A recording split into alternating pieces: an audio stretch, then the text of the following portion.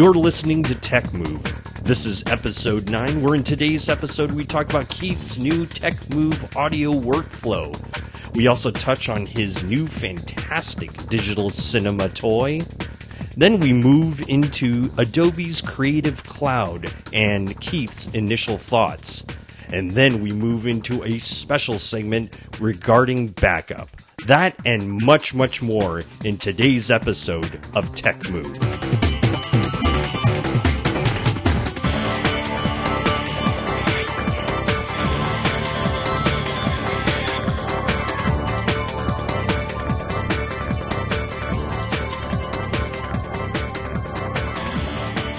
As we kick off another show here at Tech Move, Keith, I just wanted to compliment you quickly on kind of a new sound that I'm hearing from your mic. It sounds a little bit cleaner, sounds a little bit more crisp.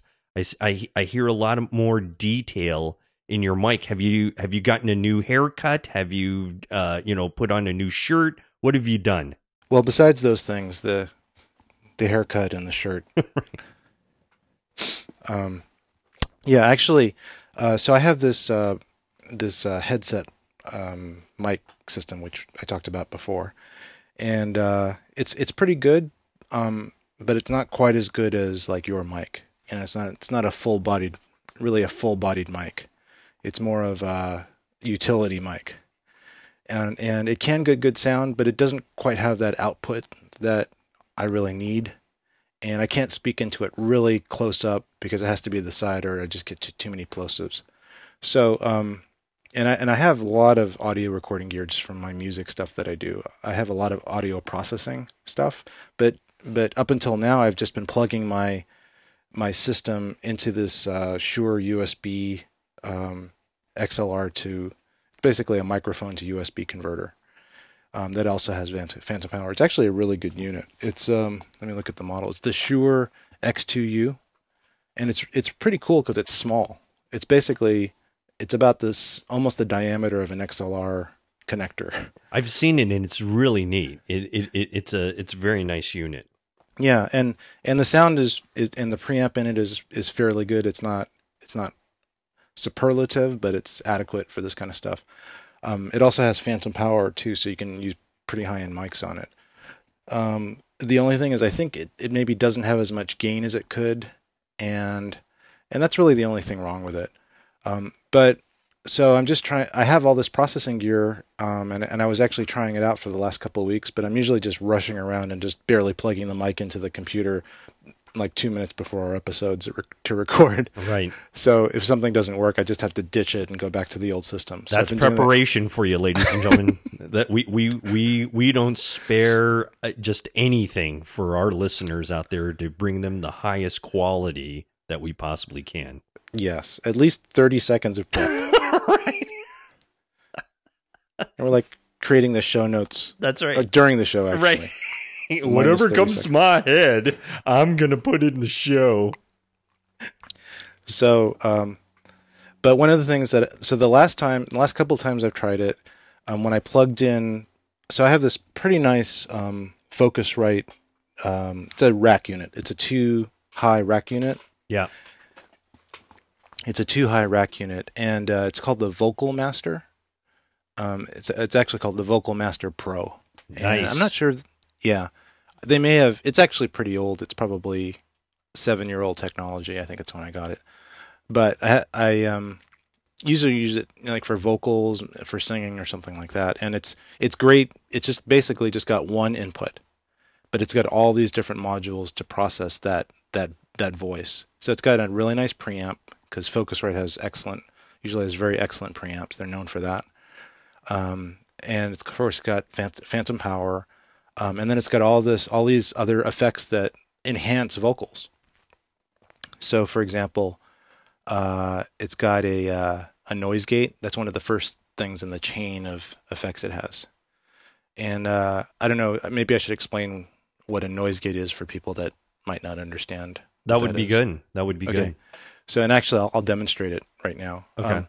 So a noise gate is basically almost like a switch, an on-off switch for the audio, And when the audio gets above a certain level, it switches on and it lets the audio through. But when the audio is below a certain level, it switches the audio off. And the net result is that when I'm not speaking, it's really quiet. And when I am speaking, it's just me and my sound and whatever noise and whatever other bad audio is coming along with my voice. But my voice, the level of my voice actually can mask a lot of the bad stuff. So what the result is, the sound is actually sounds really clean, even though it might not be.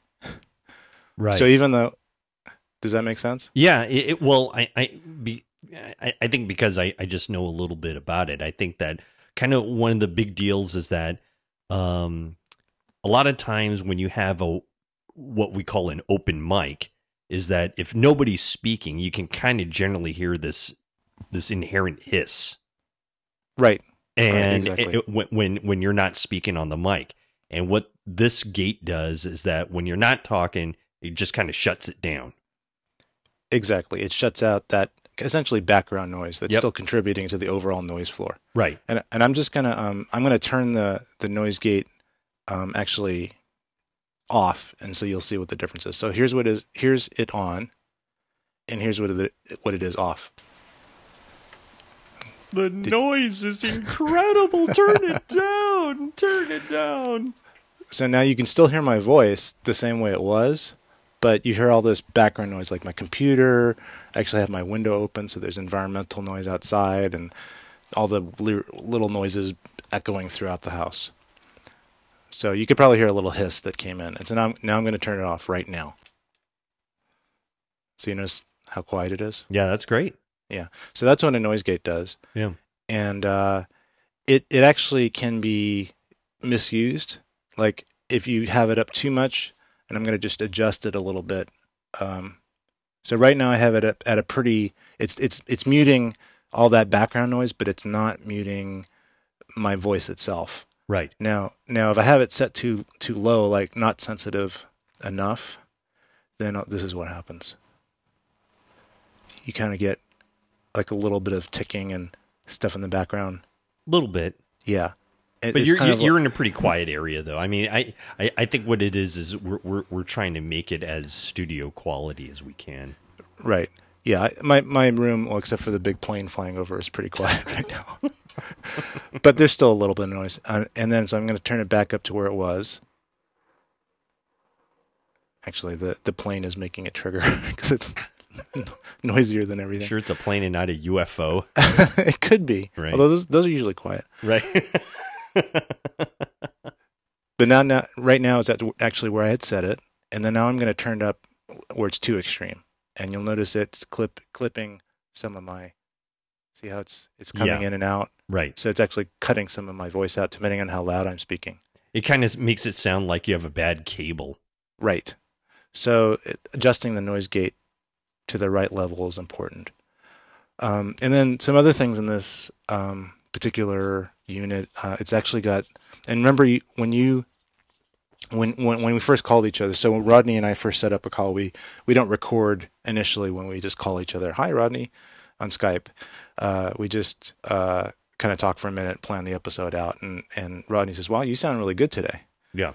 And part of it was a little bit more gain, but part of it is this thing that's on this unit called the Vintage Harmonics Generator. Oh, very nice. I like that. And what it is, it's like a tube preamp simulator. I knew you were going to say that because anything vintage has to do with tube. Right.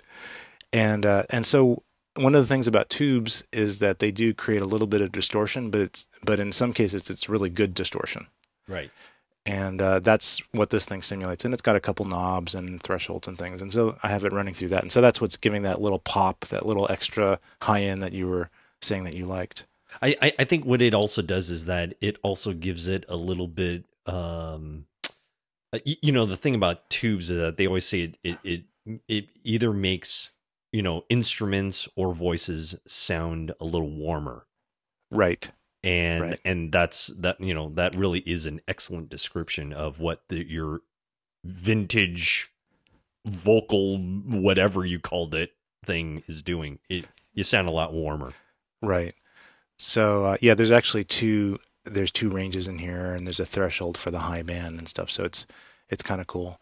And then I have one. There's a few other effects in there. There's actually a tube sound effect, which is a more intense harmonics, but I don't have that in. Hmm. And then there's this thing that I have in called the optical compressor.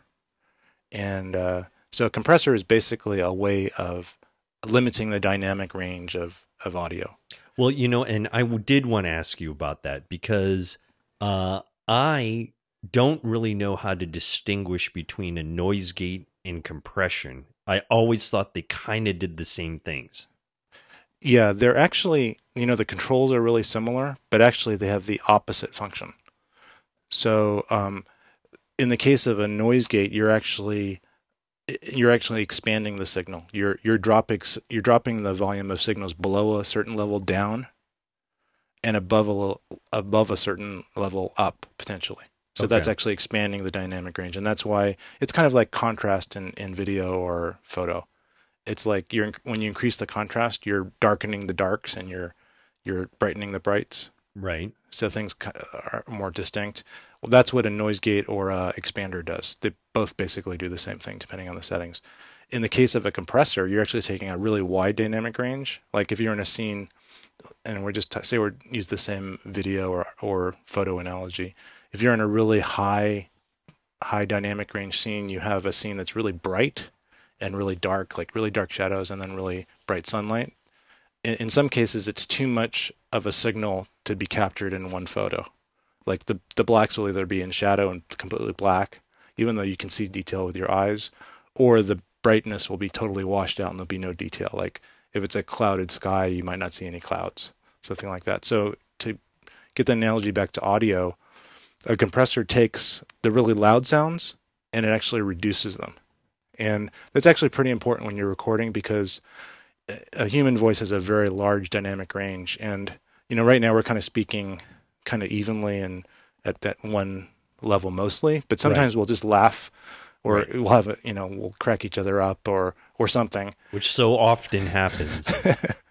And we can make a really loud sound compared to the rest of the signal. Right. And that will actually result in a clipped signal. It'll actually distort the preamps or the digital input to the computer. Yeah. And so what happens is we don't want that. We don't want that distorted sound because it sounds bad. It's like the mark of bad audio. It's kind of Right. like what a telephone sounds like all the time. Yeah.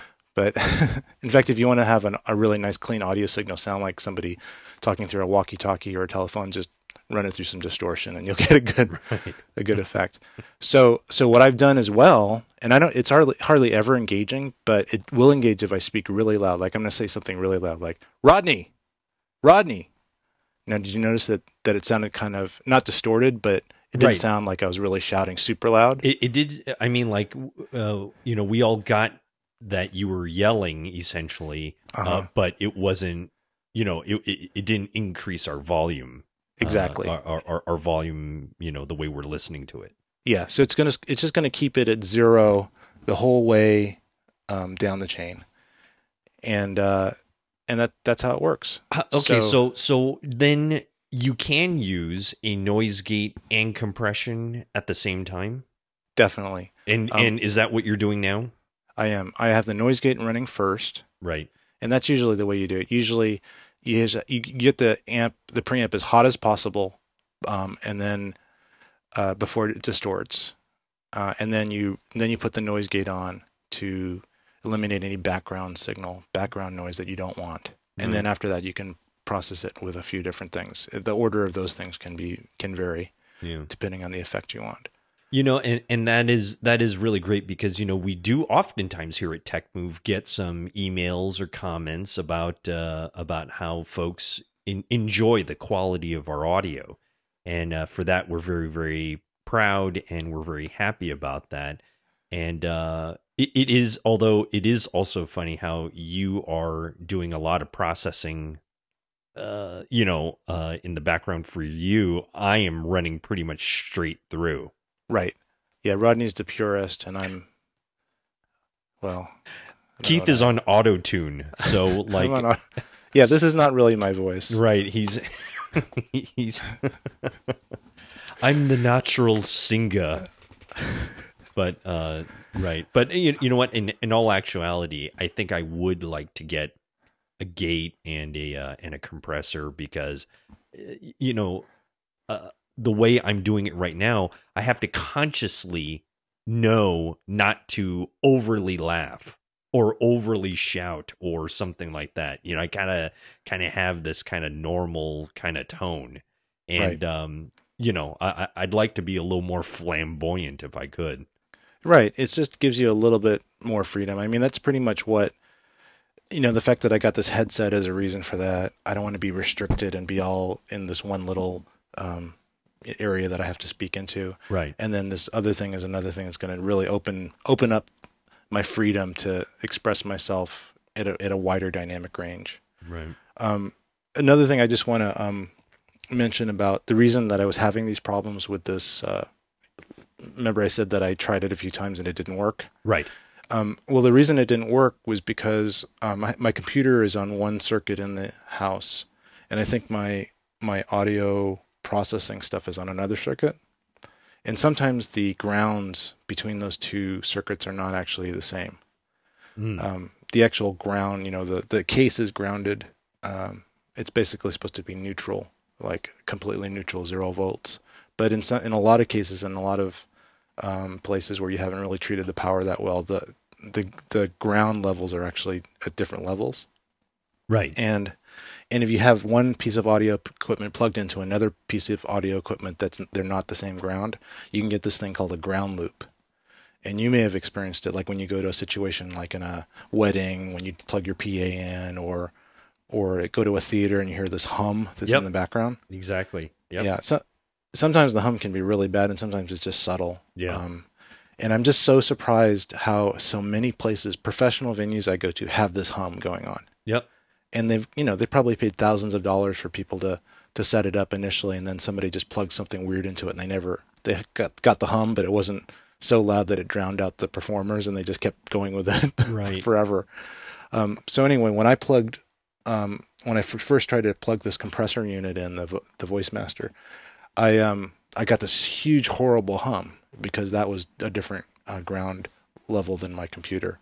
So one way of doing that is to put what's called a ground lift on one of the units, which basically ungrounds the unit, which maybe isn't that safe in some cases. In my case, I think it's safe. But it's a very simple thing. You just take the three-prong connector, right, that your power plugs into, and you get one of those three-prong to two-prong adapters. Those gray things that I have 50 million of them for. Yep, everybody has them. They have that little tab where you can tie on a ground wire, which nobody ever uses. You could use it, actually. I think I've broken those things off because they ended up scraping my other hand whenever I was trying to put the plug into the jack. They can be dangerous, but it's good to have a bunch of them available in case you get attacked. Yeah.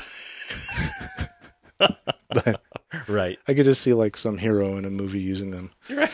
But I think Lethal Weapon may have used one of those. I think in your next action picture that you make, you use these 3-prong to 2-prong and use that as one of the main weapons. Yeah, when my gun runs out of bullets, and I throw it at the assailant, because that's what you do. Whenever your gun runs out of bullets, you throw it away.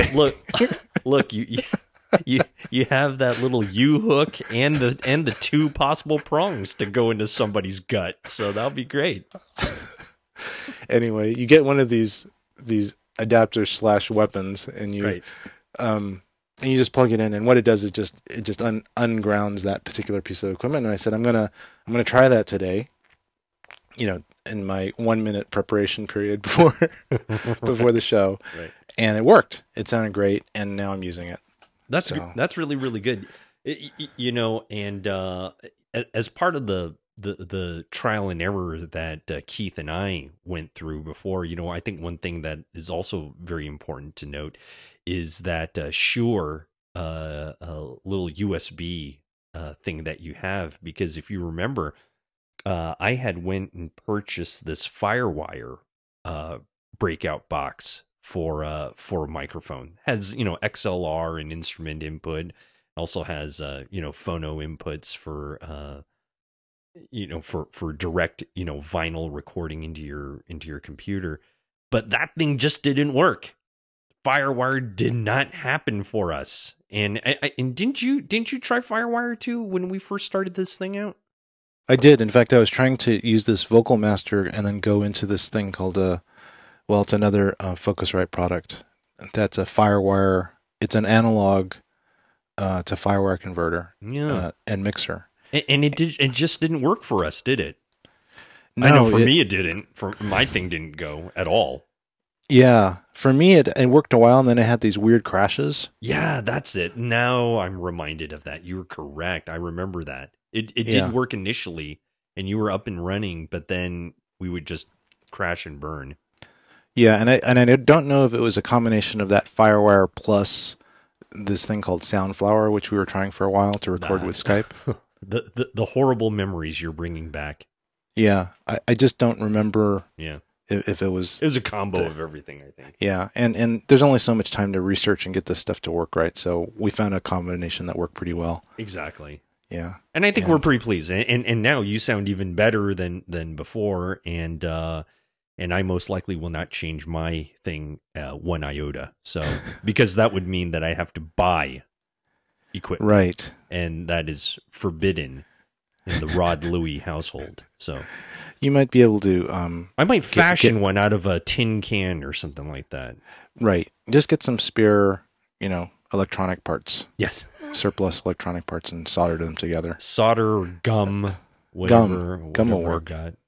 No, that's excellent. Well, you know what? If this becomes too painful for me to keep my voice at one level where I can't be as animated as I'd like to be, then I might have to go get something. But you know what? In all actuality, there are a lot of nice little small mini mixers. I think, about $100, a little less than $100 that have some of these built-in effects on them, which I would very much investigate. And I'm sure they would do a fine job. I think so. It's amazing how inexpensive some of this stuff is getting nowadays. It's like even a year or 2 years ago, this stuff was way more expensive than it is now. Now you can get this Behringer like 6-channel mixer with built-in effects and compressor, and it outputs USB audio, and they're like $100. So it's just amazing. And that's probably what I would end up maybe getting if eventually. Yeah, right, exactly. If someone throws one off the truck for me, near my home, then I would then I would probably pick it up. Fantastic. All right. Well, hey, that is great. Continue, ladies and gentlemen, to notice how great Keith sounds and how ordinary and regular I sound. And send us your comments and let us know what you're using for your recordings if you're doing anything. We'd love to hear what you guys have discovered. So anyway, thank you, Keith, for that little update there, and we will come back with much, much more Tech Move. We'll be right back.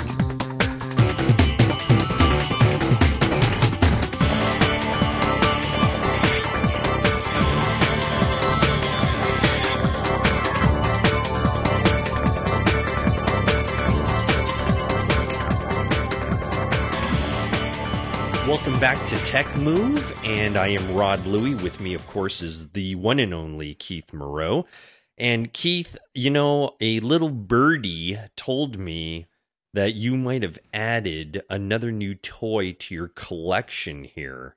And I'd like you to not only spill the beans and share it with all of us, but I'd like to question you about your sanity with more equipment that you purchase. So go ahead, lay it on us, Keith.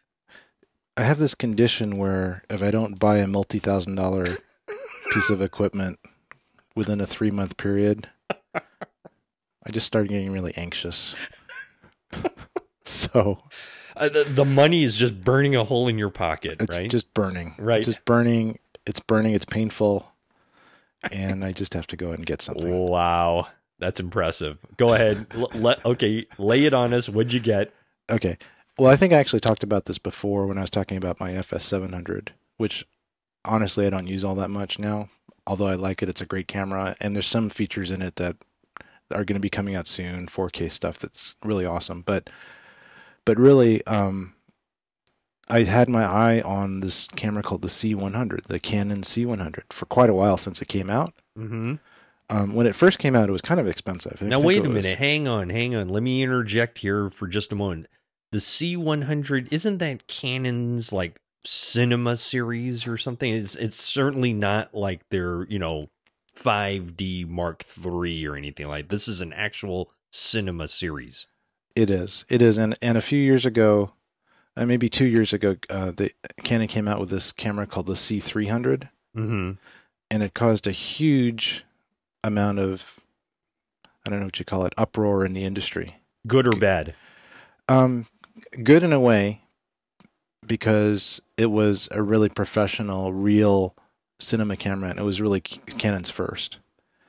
Bad in that it was a $15,000 price tag. Yes. I remember us talking about that, I think. That was very early on. Yeah. And but since then, that camera has been really embraced by a lot of professionals. Not necessarily people that are doing, real like Hollywood films, but people that are kind of at a little lower level of budget, like documentary makers and filmmakers, independent filmmakers. But still, it was a little bit out of sight of my price range, and I didn't necessarily like. I really had never held one, so I can't say of the ergonomics. Apparently, it's pretty good ergonomically, but there were just some things about it I just thought it was just kind of overpriced. So they recently came out with this is about really like 8 or 9 months ago, was first announced, the Canon C100, which is like the baby brother of the C300. And but it has the same sensor. And the thing about the C300 and the C100 now is that the sensor is actually a 4K sensor. So it has a lot of detail in the sensor itself, and it's a one-chip sensor. So they use those extra pixels to do a lot of stuff with dynamic range and color and processing. So even though it only outputs HD signal, which is a 1920 by 1080, it starts out with a super clean 4K signal internally. And so I think that helps the image a lot. And there's some disadvantages to the C100 versus the 300, although I think there's some advantages to it as well over the 300. One of the things is that the 300 has a little bit higher bit rate. It's got 50 megabits per second recording rate, and it's a 422 codec, which means it has a bit more color information.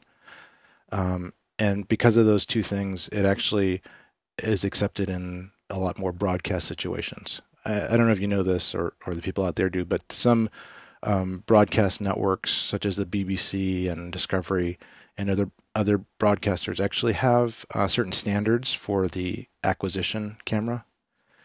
And they break the rules a lot, but for the most part, they really like to see a certain bit rate.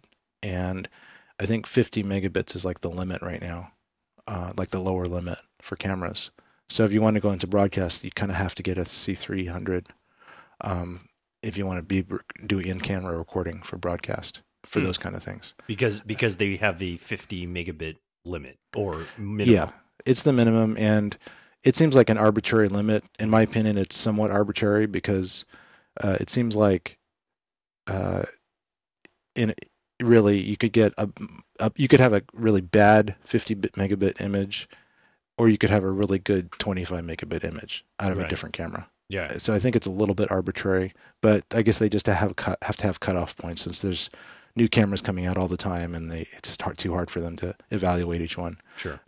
That being said, there's a lot of films being shown on those films and documentaries being filmed by cameras that are way lower than that bit rate and way lower than that quality. For example, there's a lot of films being made by the digital SLRs like 5D Mark IIs and 3s, which are way below that standard. So every rule can be broken. And let's not forget about my personal favorite, the GH1 with the hack. I think we could get upwards of 100 megabits. Right. Yeah. So you'll be able to go beyond broadcast. Thank you. Yeah. Thank you very much.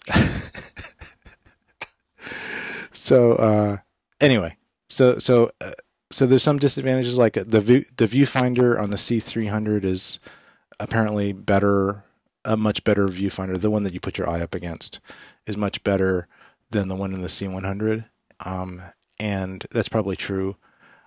A lot of people say the C100's viewfinder is completely useless and they don't use it and it's really awful and they hate Canon for it. But they buy it. They buy the camera anyway, but they don't Right. use the viewfinder. Yeah. I actually don't.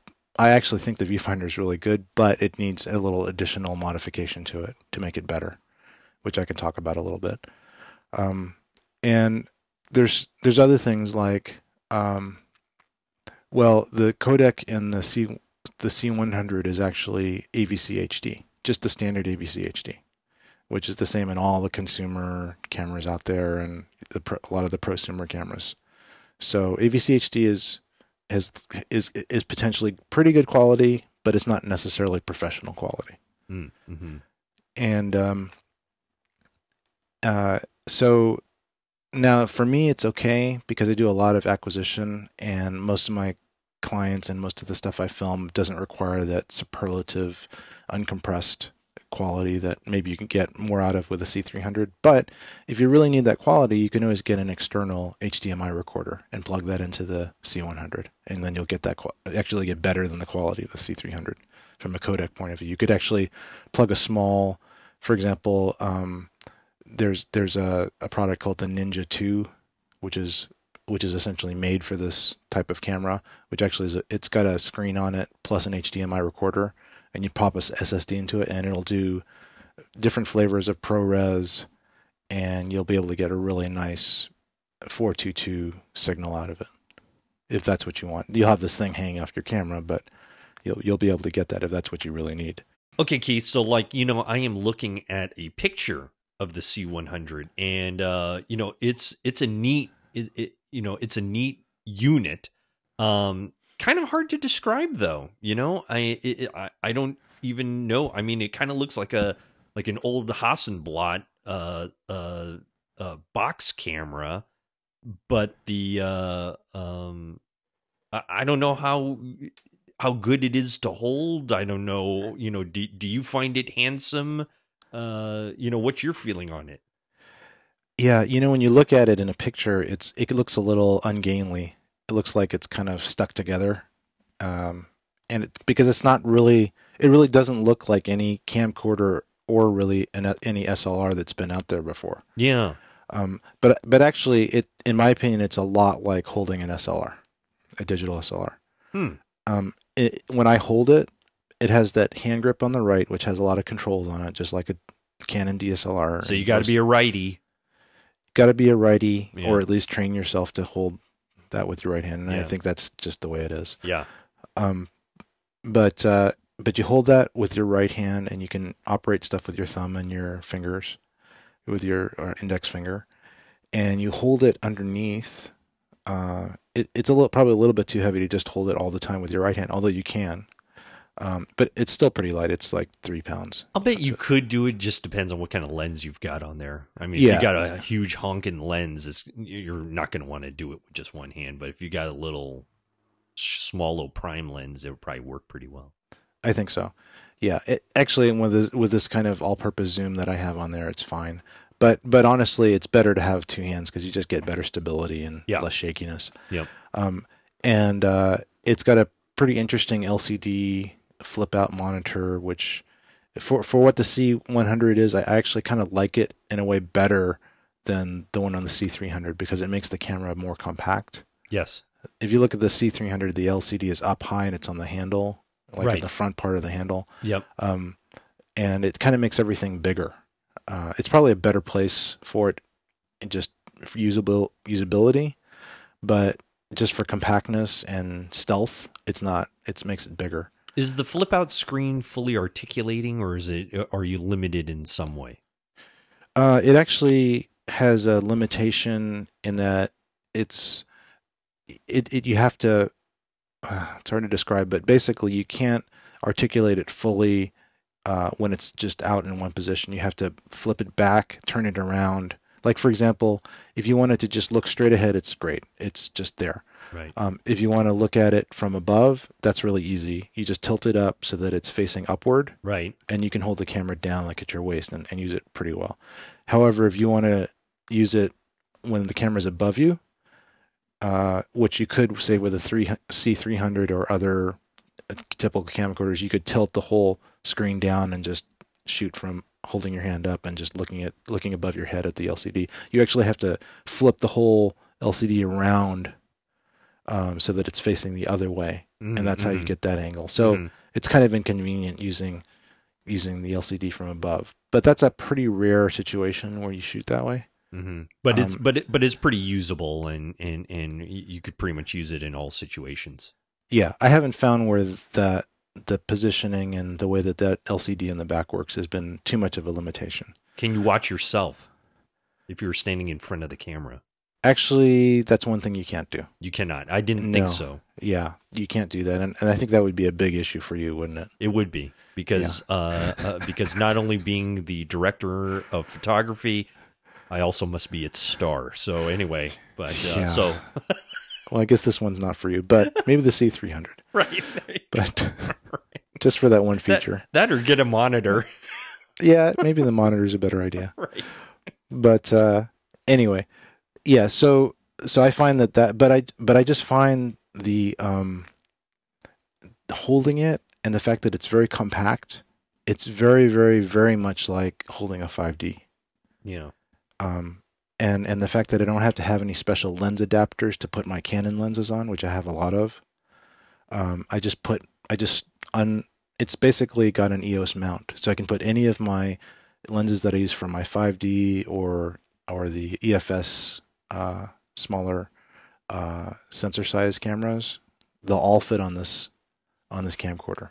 And that's a real big deal. That's a real big deal, which is really, really nice. It is really nice. And just subtracting that extra inch or so compared to any of the NEX cameras and using an adapter, that adds a certain amount of less trouble to the setup. And another thing that I like about it is the fact that it can be kind of configured so it's even smaller than its normal configuration. The handle comes completely off. The handle actually holds a stereo audio mic in front with a bunch of places to screw in equipment and hot shoe. It also has the receptacles for the XLRs in there. Oh, nice. So it's got XLR audio on the handle.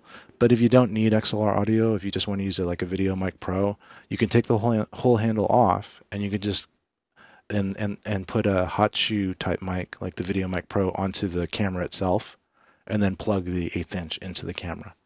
So you can get a really compact, almost DSLR size of camcorder, but with all the advantages of a better camcorder than a DSLR. I must admit to you, ladies and gentlemen, I have actually seen Keith's new toy, and it is beautiful. I mean, it is really nice, and it is pretty compact for something that packs that much punch. And I think it's a really great unit. I think it is too. You know, the thing that was kind of depressing me about going from the DSLRs.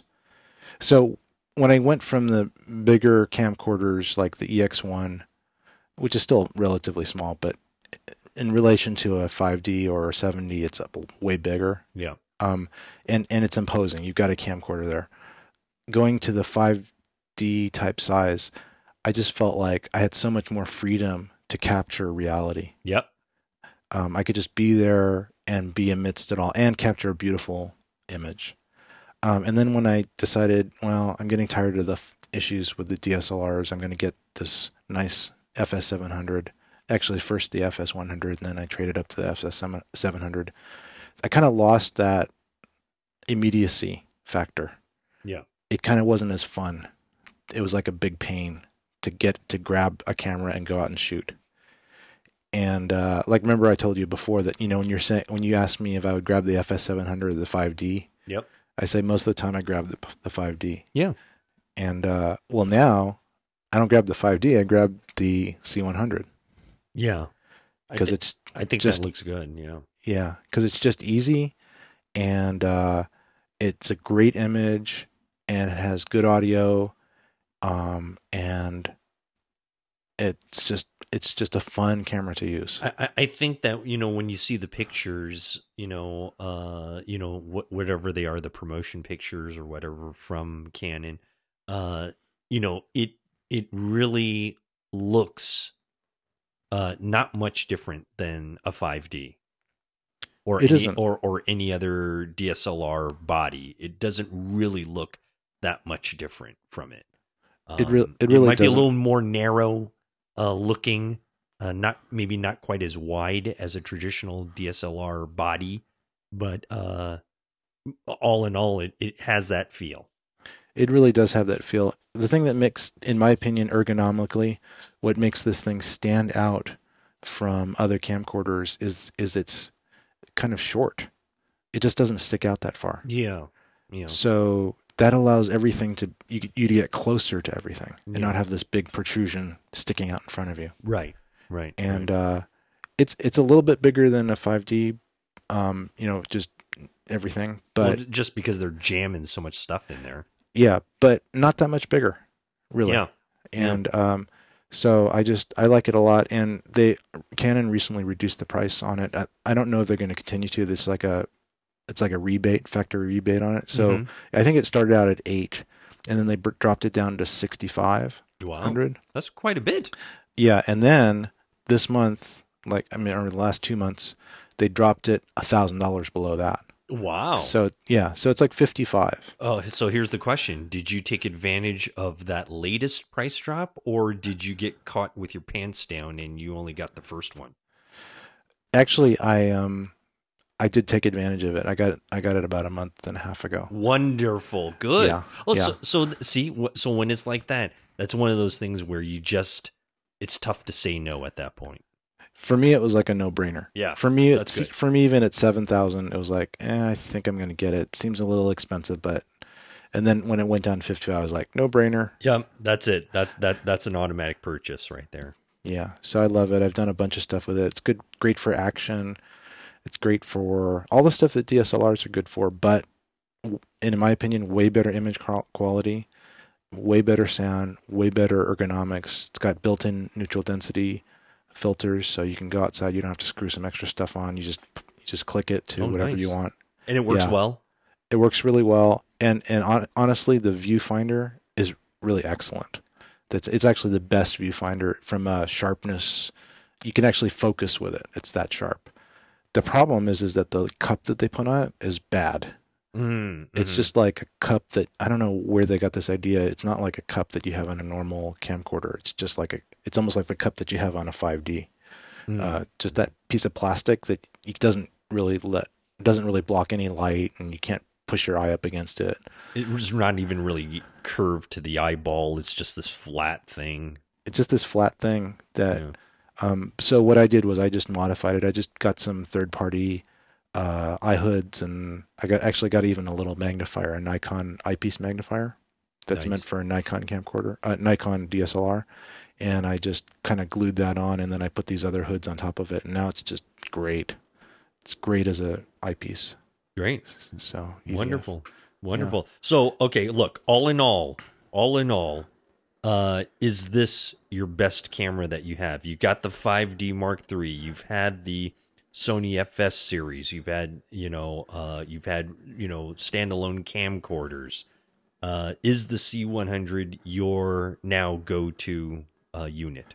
It's the go-to unit. It's the one that stays right next to me, Nice. and it's always charged. I can just grab it and go. Hmm. It's the one I've used for all my latest shoots, and it's not only is it good for run and gun, but it's good for stationary thing where you just need to blur out the background, like an interview for corporate interview or something like that. I've used it in all situations. I used it with a teleprompter.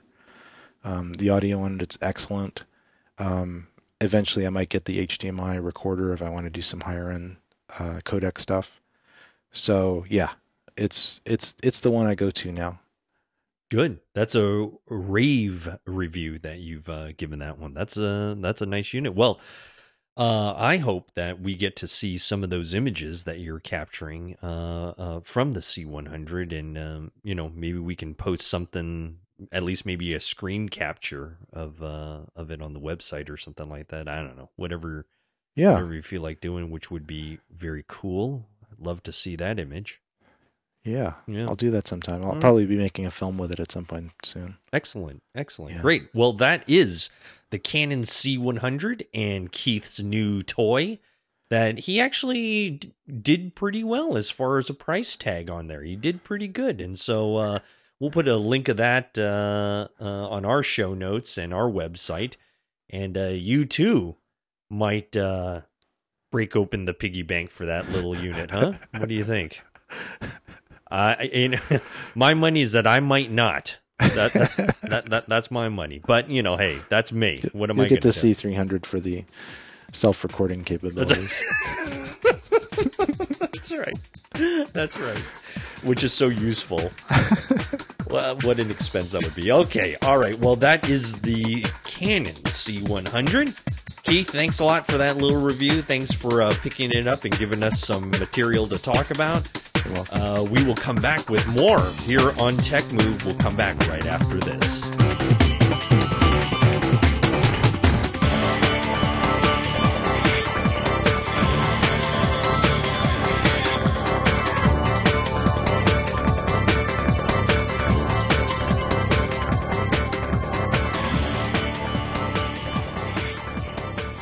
Well, welcome back, ladies and gentlemen. And Keith, how's things going over there? Well, it's going good and bad. Good and bad.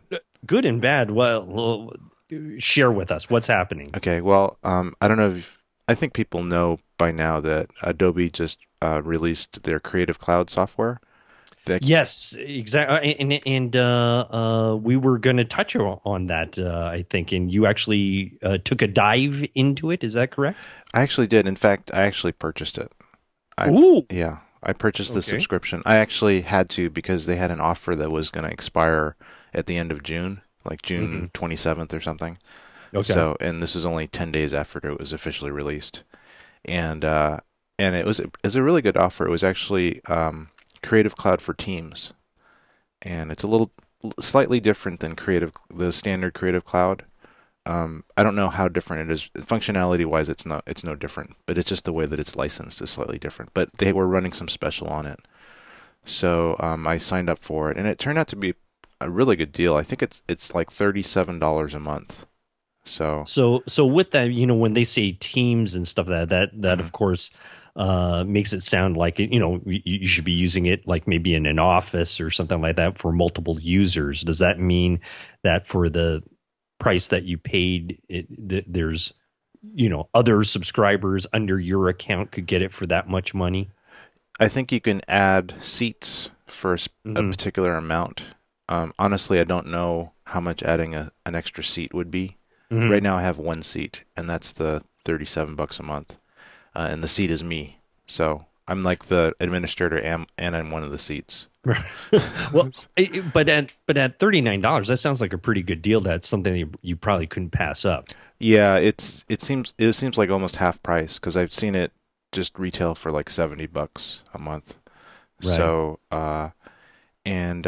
So I think that most people can. Well, I don't know if you can get the reason I got the deal was that it was expiring the June 27th for a 2-year guarantee at that price. So, but I still think that people can get that price, but they can only be guaranteed that same rate for a year if they order it now. But it still seems like a pretty good deal. I mean, that's like $450 a year, which is a pretty good deal for what you get. Getting a lot of software. Yeah, it sounds like a great price. Yeah, so I just decided to go for it, and I'd actually been on Premiere Pro 5.5 for, well, like maybe 3 years, and I didn't upgrade to 6 because there were some bugs that I couldn't, just would have made it impossible for me to use. So I just stayed on 5.5, even though CS6 was probably a little bit better technically, and so I kind of suffered through some of the slowness and things like that 5.5 had. When I upgraded to CC, I just imported a couple projects. Basically, you can open up old projects with it, 5.5 and up, I think. So it's it's pretty much backwards compatible. Yeah, I didn't see too much that was not that didn't import properly. From what I saw, it was pretty darn good. The backward compatibility. And some of the things don't import, like the keyboard shortcuts and presets for effects that you might have made. You know, you can customize effects settings and then save them in Premiere Pro. And also you can customize export settings and save them. Those weren't automatically imported, but I figured out ways to actually, like you can track down the files where they're stored, and they're just files. And so if you duplicate those files and put them in the different directory for Adobe CC, then they work. Most of them come up. If some of them maybe don't because they're not quite as compatible with the newest version, but most of them did come up fine. So, Nice. Yeah. That's good. Yeah, and then like the workspaces and things like that. You can also customize your workspaces. A lot of those came over fine as well. Those are actually associated with a project file, I believe, rather than some kind of setting. But yeah, so all that was really good. And actually, the thing that I was really happy with was that it was really fast. Oh, really? Yeah, the performance was amazing. It was like real time on editing. I was editing, five tracks of H.264 AVC HD type footage, and it was smooth. It was good. There wasn't a lot of lag when I went to a certain area on the timeline. It would just go there immediately. The previous versions would stutter or sometimes not even start playing, and it was just like you'd have to baby it to get it to work.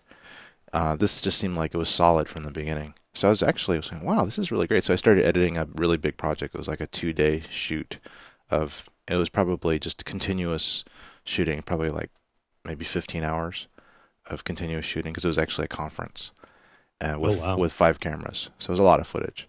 Wow. And I said, great, and I can use the multicam feature in this because in at least 5.5 the multicam works, but it's kind of slow.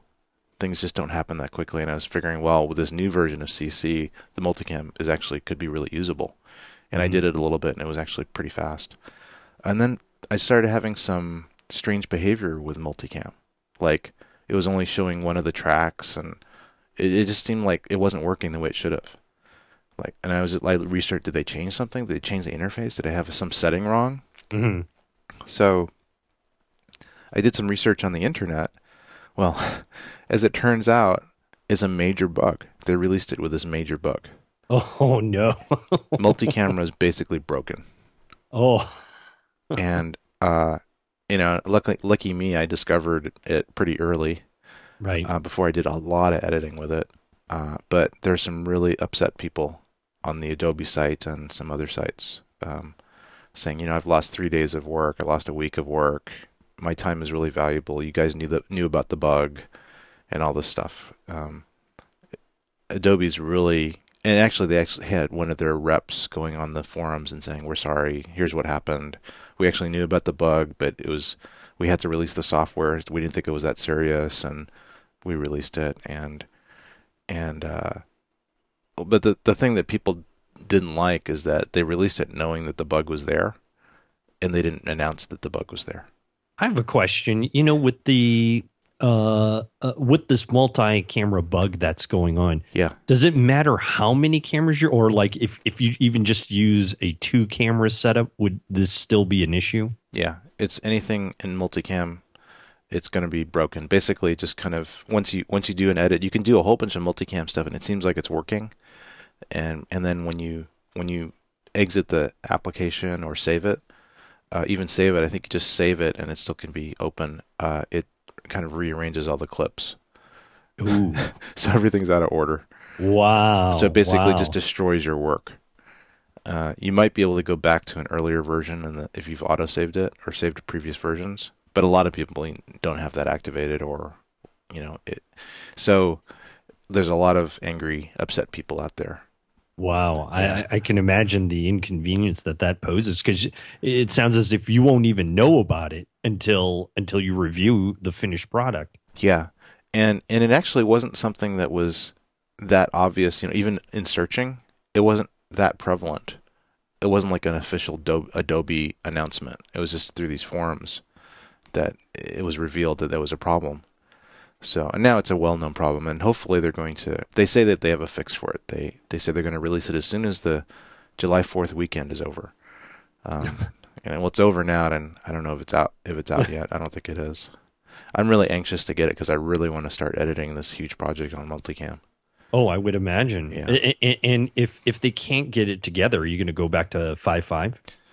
I decided to try to go back to 5.5 with it, and it's just so painfully slow on the multicam Yeah. that I almost would rather use the broken version of CC and do it some other way, like not through multicam, but just do it through selecting and deselecting clips. That's another way of kind of doing multicam is you line up all the tracks, one on top of the other, and then you just do a cut across all the tracks. And then for a clip, you'll just deactivate all the tracks except for the one you want. That particular clip, that particular camera angle, you deactivate all the others except for the one.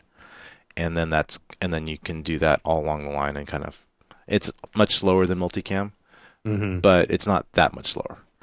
So you can still achieve the desired look. It's just you need to plan it a little bit better. It's not quite as convenient. Like shifting, like with multicam, you can just click on a main track, which is it's basically a sequence that has multiple clips. It's kind of like a sequence, but it's all considered one track. And then you decide, I want this cut to be this camera angle, and then I want this cut to be a different camera angle. And you can see on one of the user interface is actually pretty good.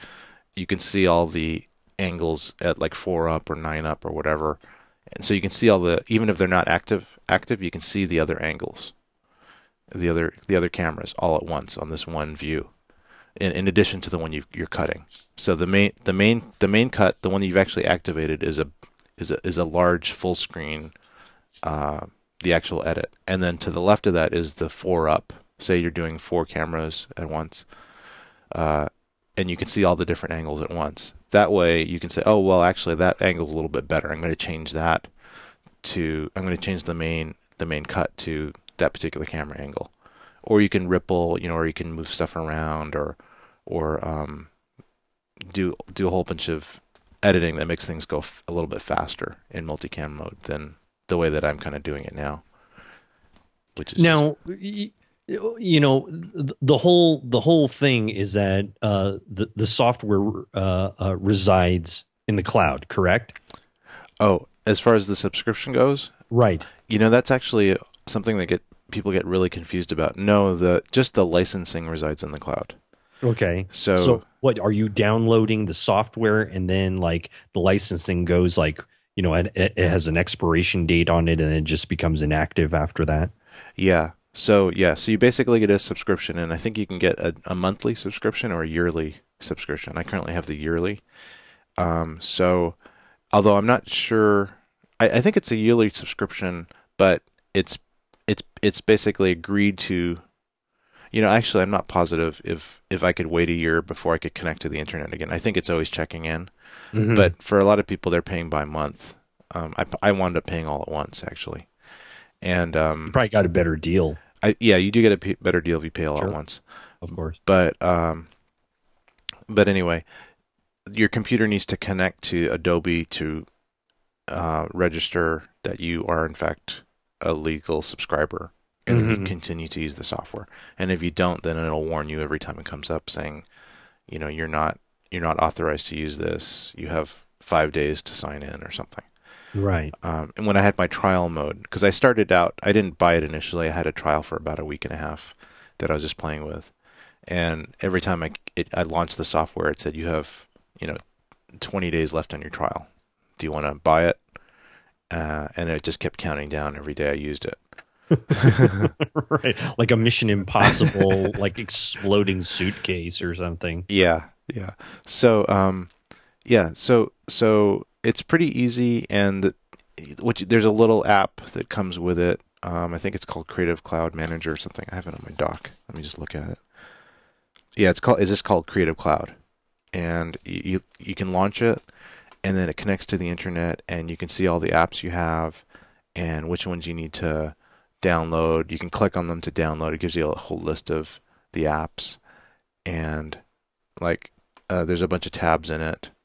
Maybe we'll put a little picture of it on our show notes. But it's basically just a little app that has 5 tabs: Home, Apps, Files, Fonts, and Behance, which I have no idea what Behance means. I'm going to click on that. Behance.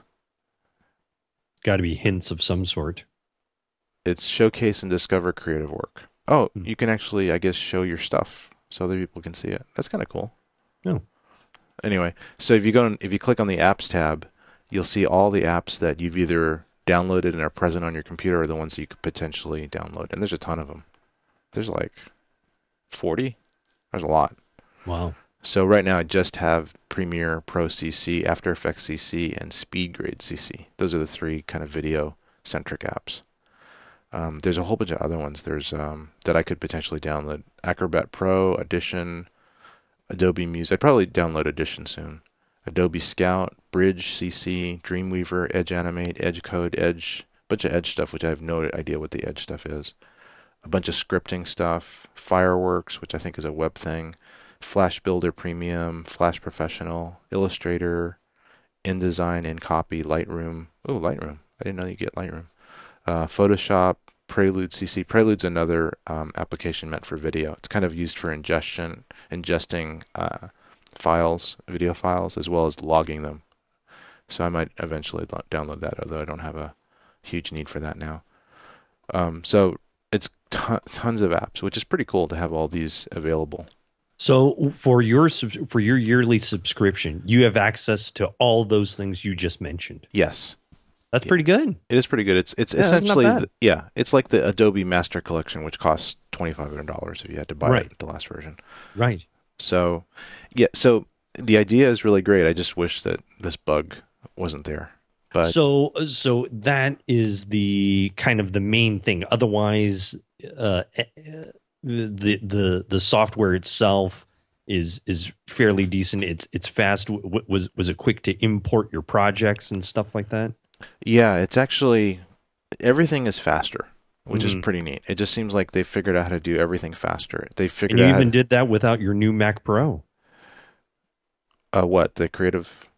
Just launching anything. Yeah, it's everything is faster, and it's a different interface because I'm used to 5.5. So they've kind of, I wouldn't say dumbed down the interface, but they made it simpler. And so some things are a little frustrating because it's a little different than it used to be, slightly different, but it's not like drastically different. It's not like going from Final Cut 7 to Final Cut 10.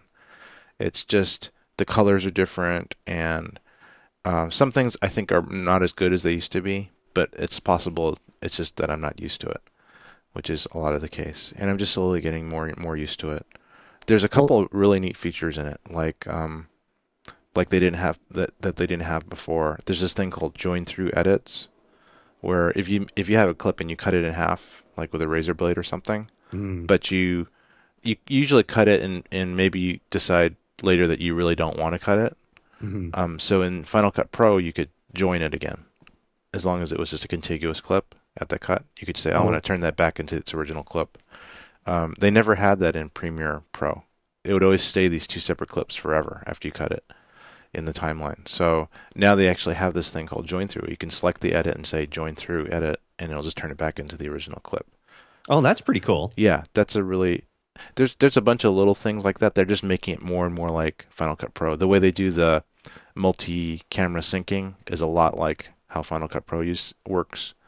Final Cut Pro 7 works, and it's just like they're just copying Final Cut Pro 7 better and better. That's the main feature set. So, all in all, the Adobe CC is very good, except for this little multi-camera bug issue. Otherwise, it'd be pretty good. Major actually. Yeah, it's pretty major. I mean, it is kind of a big deal. But if they work it out, which they should be able to, right? Yeah, they say that they have the fix out and it should be out really soon. I'm hoping this week. If it's out this week, that would be awesome. And once they get that corrected, big thumbs up from you. Big thumbs up. Mainly because it's way faster. Okay. Really All happy right. with the speed. Good. Yeah, Good. and it seems like it's stable. I actually haven't had it crash on me.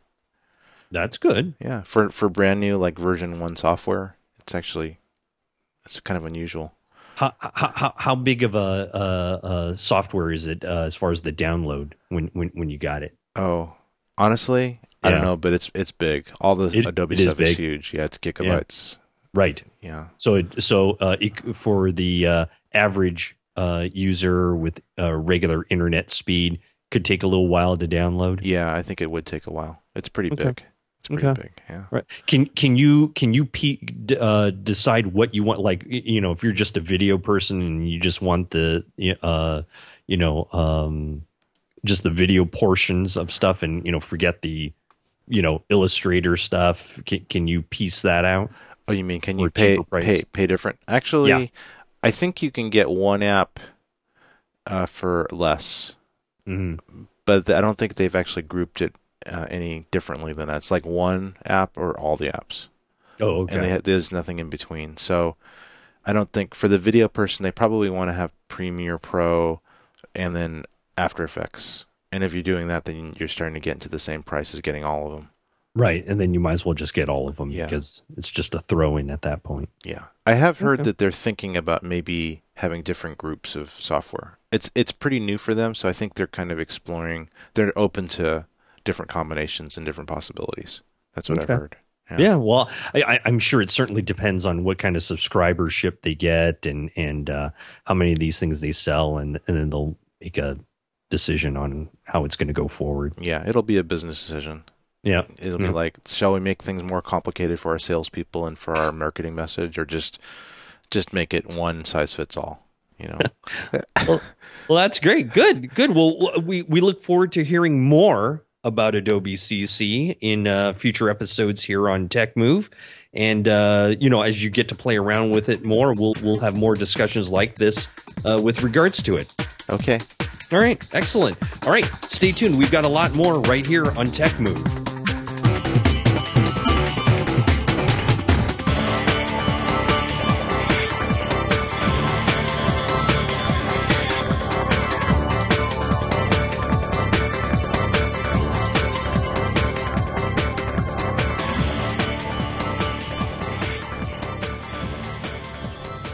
We want to introduce everyone now to the art of backup.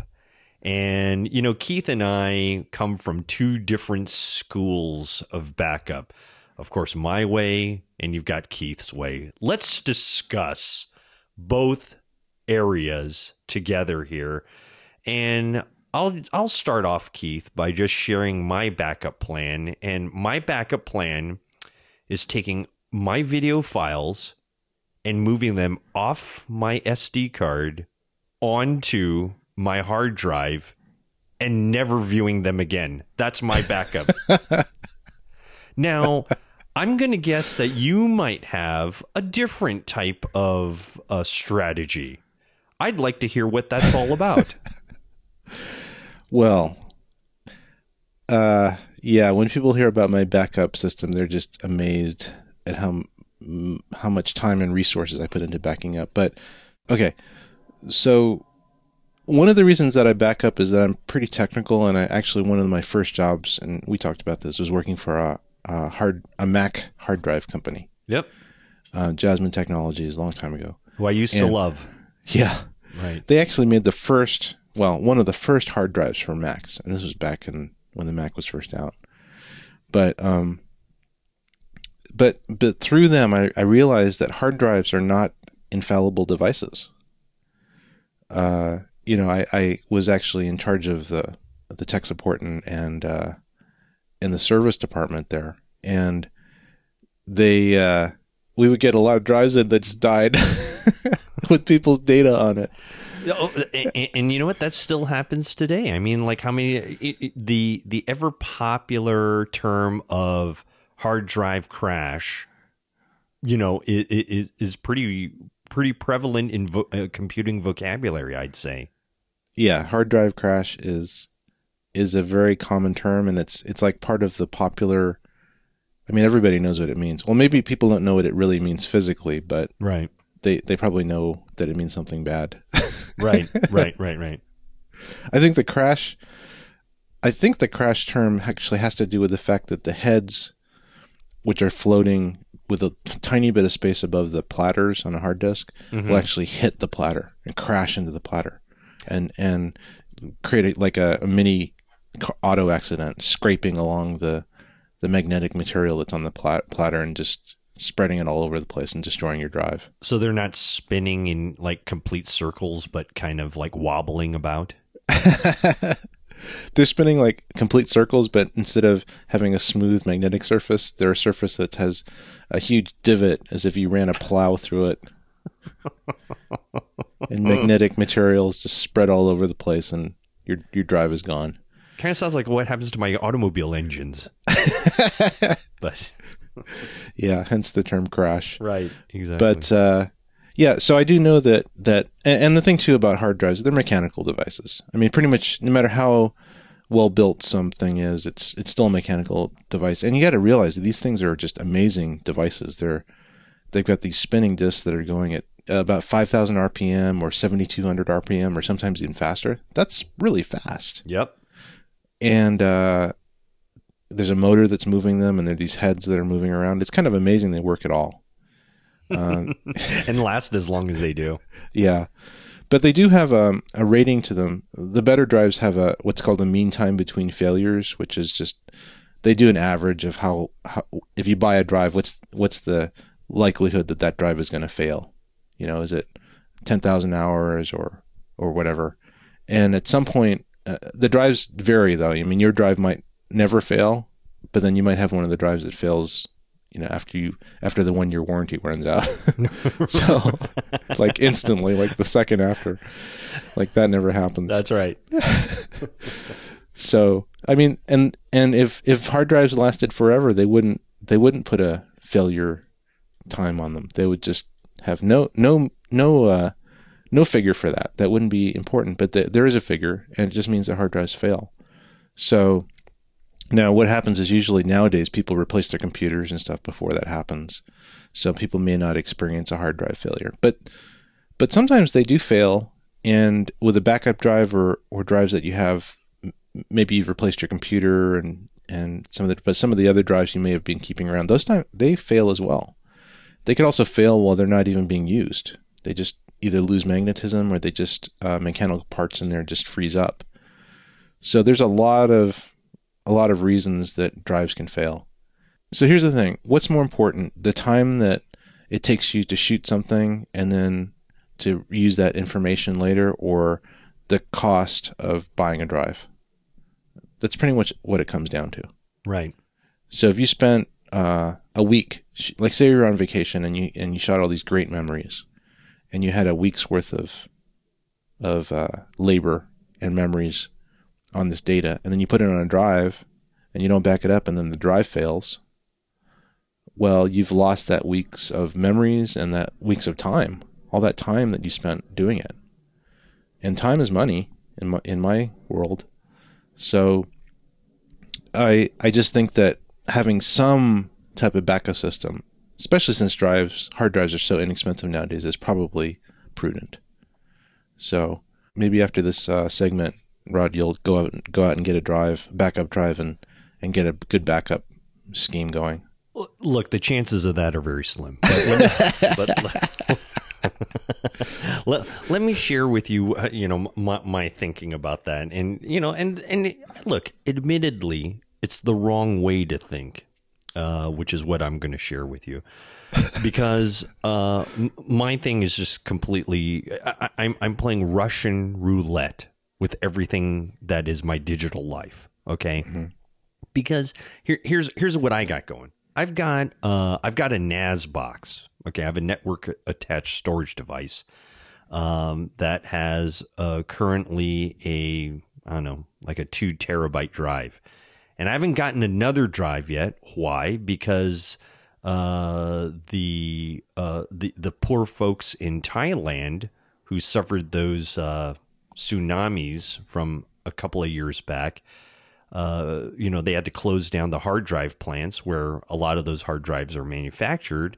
And so because of that, the amount of hard drives available had become very slim. So therefore, hard drives got really super expensive. I mean, like, Keith, I know that you remember that, maybe a couple of years ago, a 2 terabyte drive you were able to get that for like $70 or $80. Yeah, that was amazing. And that was super cheap. And that was the whole thing, was that drives were supposed to get a lot cheaper even after that.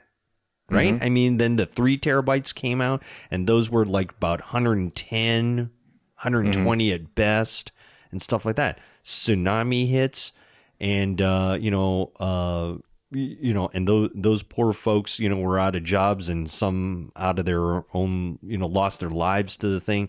But man, that still drove up those hard drive prices. I'll tell you that much.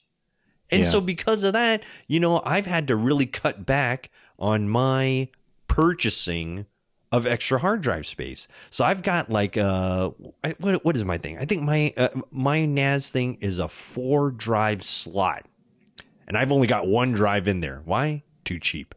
I'm too cheap. I just won't spend the money because I really want a 3 terabyte drive. And, the prices have come down a little bit. I think they're in the, 150 range right about now. So it's okay. Yeah. But, man, when you have seen the promised land and seen a drive, at 3 terabytes hovering around 110 back in the day, and this is the one thing that's actually getting more expensive, forget it. I'm in complete protest right now. I'm in protest. So how much data do you think you have in pictures and movies? I have a lot. I probably have about a terabyte's worth. So how much do you think that's worth to you? Well, it's worth quite a bit. Okay, here's one of the things that I did, and this is actually very old school and kind of lame. But as far as like pictures go, I think those are very easy to back up because I just back them up on DVD. Yeah, I back them up on blank DVDs. They don't take up that much space. They don't take up that much space. DVDs are what, $10 for a spindle of 100 now. Yeah, pretty darn cheap. So that part I'm pretty well covered. The video stuff, that takes a little bit more creativity and takes probably much more DVD space to back that up. But also with that, I also understand, because I've experienced too, optical discs don't last forever. They get pitted, they get degraded, and so on and so forth. They're not meant to last forever either. So that I understand also. Hey, you know what? And you know what? And here's the way I think about it. And this is what allows me to sleep well at night, is that the photographs and the videos that I'm taking are pretty much of me eating pizza on a beach.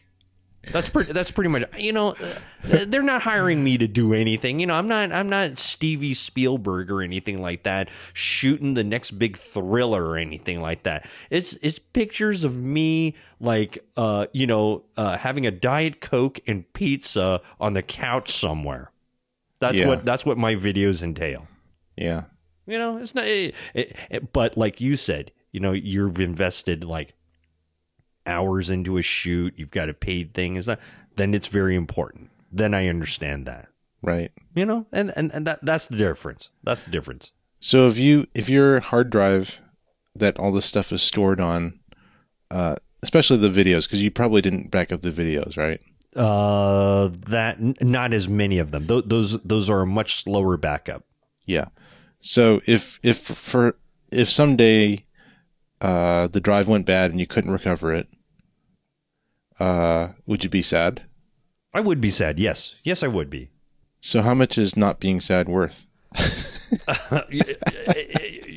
You're right. I mean, and as much kidding as I do about it, the actual real thing is to invest in a new hard drive, do the backup, in the NAS, and then have a copy of that.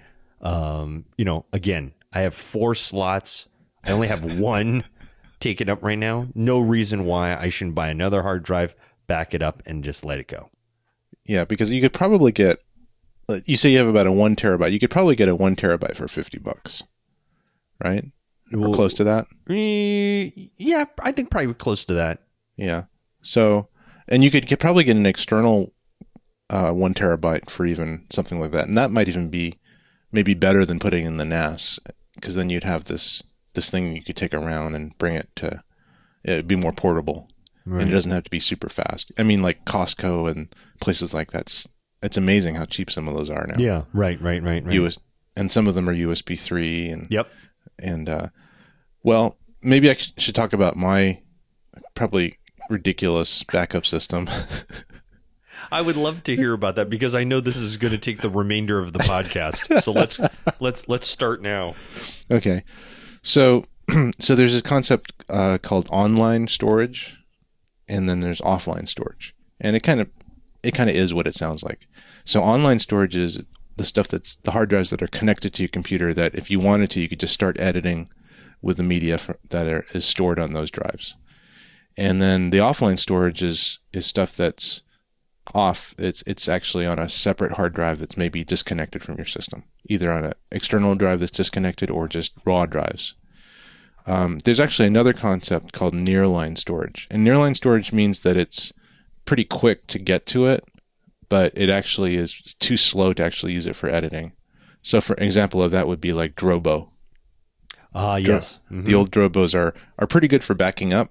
They're pretty versatile, and I think they're pretty reliable. I've had my Drobos for years, and they've never actually failed, which is amazing.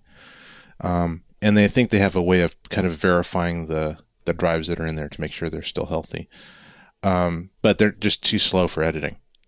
You just can't do it. So I call that nearline backup. Like if I lose something on my main drives, I could, faster than using a DVD retrieval, I could copy them back onto a new drive. Right. So the online storage, though, because of the inconvenience, like say I was working on a project and I was using online storage, and I had, say the project was, a terabyte's worth of stuff, which is possible.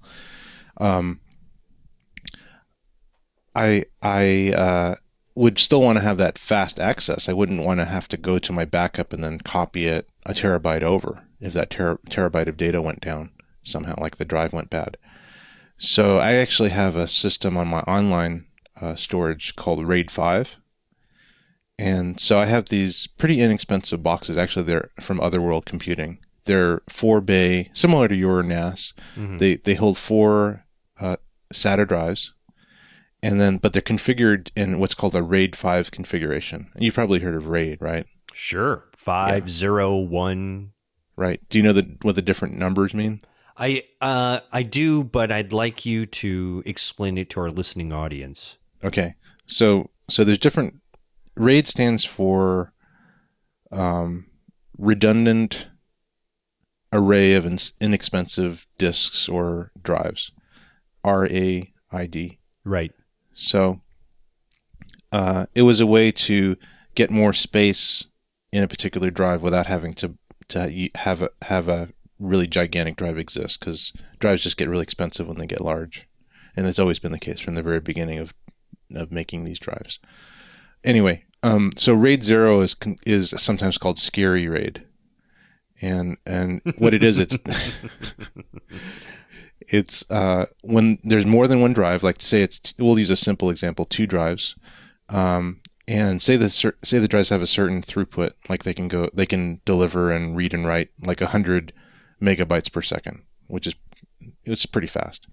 If you chain them together, some of the data, it's interleaved data, and some of the data is written on one drive and some of the data is written on the other drive, and it actually can double the speed, the throughput speed. So instead of 100 megabytes per second reading and writing, it can be 200. So that's RAID 0. And if you put 3 drives in that RAID, then it could be 3 times the transfer rate. 4 drives could potentially be 4 times the transfer rate. So it just keeps getting faster as you add drives. And you could potentially, if you have a big enough enclosure, you could have an 8 RAID 0 system. It would be really fast. A lot of people with Mac Pros, they have all 4 drives in a RAID configuration as RAID 0. I used to have that actually. Now I just have 2 drives in RAID 0, but it's you could potentially have 4, and that's pretty fast. So, but the problem is, and the reason it's called scary RAID, is that if one of those drives goes bad, it goes down, it loses all the data on all your drives. You can't resurrect that system. Because now, let me clarify, or let me get clarification. RAID 0 means that, like if I had, okay, like in my thing, I have 4 bays, right? And I have a 2 terabyte in there. I go get another 2 terabyte, a blank one, and I stick it in there, and I do RAID 0. That means my computer will see it as 4 terabytes. Is that correct? That's right. It just doubles the capacity. Yep. Mm-hmm. Yeah. Which is admittedly what I would want to do.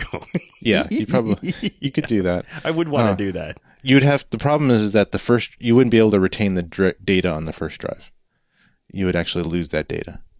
When you add that second set of storage on there to try to double it with that RAID 0, it has to initialize that initial drive. So it would have to reformat all over again? Yep, you'd have to reformat the first drive and then add it to that array. You know what, though, on a lot of these boxes, don't they, isn't there sometimes software that can avoid that?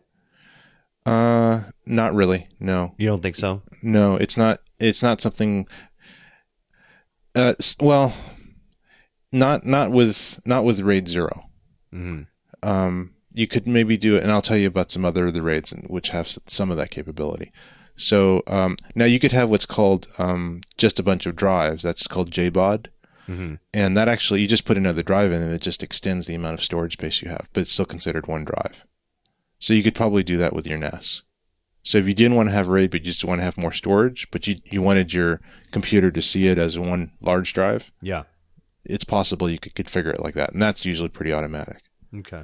But converting something from a non-RAID system to a RAID, I don't think it's very normal that actually is possible. I think you're right. I think I remember seeing that other would you call it JBOD. JBOD. I think I do recall that, seeing that on my software package of my NAS box. Yeah, that's probably something that's available. Okay, so the next number is RAID 1. And RAID 1 is actually the wimpy safety net RAID.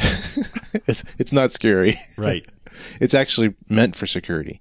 What it is it's very simply just the data that gets written or read from one drive. Actually, reading doesn't really matter. It's always usually read from one drive. But the data that's written to one drive is written, the same exact data is written to the other drive, the second drive. And that means that if one of the drives goes bad, the other drive is there and it has exactly the same data on it. So that's actually a pretty good backup system. Because drives do fail, but if one of the drives fails, at least you have that other drive that's going to be there. And a lot of server systems, if you have a corporation that has a need for backing up data and making sure it's secure, most corporations will use a RAID 1. Gotcha. And that's just for safety. And also usually the boxes have a indicator, some kind of alert that when they know that when one of the drives goes bad and they beep or something, and you can take that drive out and you could put a new drive back in to that slot, and then it'll actually copy the data from the good drive to the new drive. So that's a pretty good feature. I actually have an external box that has a RAID 1 in it, and I actually when I'm going on a trip and I'm going to be away from my studio, but I need to offload my cards, I will bring that. It's a 1 terabyte RAID 1 unit, and that's what I use, and that's why I bring it, because it's a safe way of storing the data. I remember there was these in the photography and or video magazines in the back, they usually have the kind of like one-off products or whatever it is and stuff. And I remember there was this one handheld thing that they had that said, you can offload all your SD cards, any data that you want onto this thing. It may or may not have a 1-inch screen on it. Offload with complete confidence. And I think I Yeah. actually had mentioned that to you at one time when I was thinking about very much this type of thing. Yeah. And I don't think you had a good experience with one of these things. Yeah, I actually got one a while back, and And we're talking this technology has been around for a while now. It's been easily a couple of years, right? it's probably at least 5 years old. Yeah. I mean, I think the thing I have is 5 years old. So I got this thing. It's basically this. It has a 2.5-inch drive in it, and it's battery powered, and it has also some card reader slots in it. It's a compact flash as well as SDHC. And It's you all in basically- one box, right? It's Yeah, all it's in all one in box. box. It's also battery powered, so you can charge it up and it'll run for a while. And it has a somewhat obscure LCD screen on it that kind of shows you what's going on with little icons that could be interpreted different ways. It's not very good user interface. That's helpful. Yeah. So I put it in and I experimented with it a little bit, but I actually never felt safe using it. I felt like, Was it just because of the limitations of the LCD screen and what it read back to you? yeah. Well, first of all, it wasn't really that big of a drive in there, and also it took Right. a really long. It was like 320 gigs at best. I think. Yeah, it was. at best in that day, and that was, and still those drives were pretty expensive back then. The little 2.5-inch ones. I think. Well, and I think this unit was easily like $400 or $500. Well, maybe if I had gotten the expensive unit, I'd have a better experience. But I got the really cheap one off eBay, so maybe I didn't get the best one. I tried it and I actually tested it, and it worked. It never failed me in my tests, but I always felt like, first of all, it took a really long time to copy the data. So you'd put the card in, and then it would just, this little indicator would be spinning on the LCD, and then eventually, like after an hour, the spinning would go away, and I guess it was done. It's like, if you're really confident that's been copied over. So I actually never really used it. I still have it. It's just sitting in my drawer somewhere. I probably should give it away, give it to somebody else, and give them horrible troubles. But to be fair, it did as advertised. It just didn't give you the feedback that you wanted. Yeah, I just never, the slowness Yeah. combined with the fact that I couldn't really verify that it was working Right. that easily. Right. It just, and also cards. What happened simultaneously is that the cards started getting cheaper and bigger, True. so you didn't have to waste time offloading it. You could just buy new cards, and so that's kind of my strategy now. So as I have a lot of cards, I just, if I can on a sheet, I'll just keep using them up. I'll never offload them unless I really have to, and then at the end of the day, if I have time, I'll offload them. But I'm actually even starting, especially if I'm starting to get more of these gigs where it's like multiple days, and I don't always have time to spend an hour or whatever setting up my backup from the card. So I think I'm going to just start buying more cards because they're getting really cheap. Yep, they sure are. Yeah. I'm going to buy more cards and just get really good little card wallets that have a very good way of organizing the cards. Mm-hmm. I have some, but they're not that great. And then just do that. I have and one then, too. I have a really good card storage device called a paper bag. It's called a paper bag. That's There's no mixing up of the cards. no. in that There's no thing. mixing up at all. I mean, Yeah. There's you just got to review them. That's it. Yeah, and probably need to write on the cards with different numbers. I do have some of them, but have a really good system. I'm probably going to have to start doing that because I'm just starting to get too many gigs with too much data, and I can't spend time offloading them all. So, and they're starting to be 32 gig cards are getting really cheap, and even 64 gig cards are getting really cheap. Yeah. So I could probably use less cards.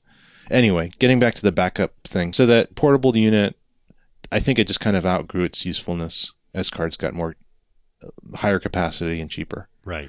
So that's why it's just collecting dust in a drawer. But so we talked about RAID 1, and then I guess there's other RAIDs in between RAID 1 and RAID 5, but I don't really know what the other ones do, if there are. I know about RAID 5, and I know about RAID 10. So I'm just going to talk about basically RAID 10 is kind of like if you have a lot of drives, if you have at least 4 drives. And it's basically a combination of RAID 0 with 2 drives, and then the other 2 drives is another RAID set, and it's completely mirrored.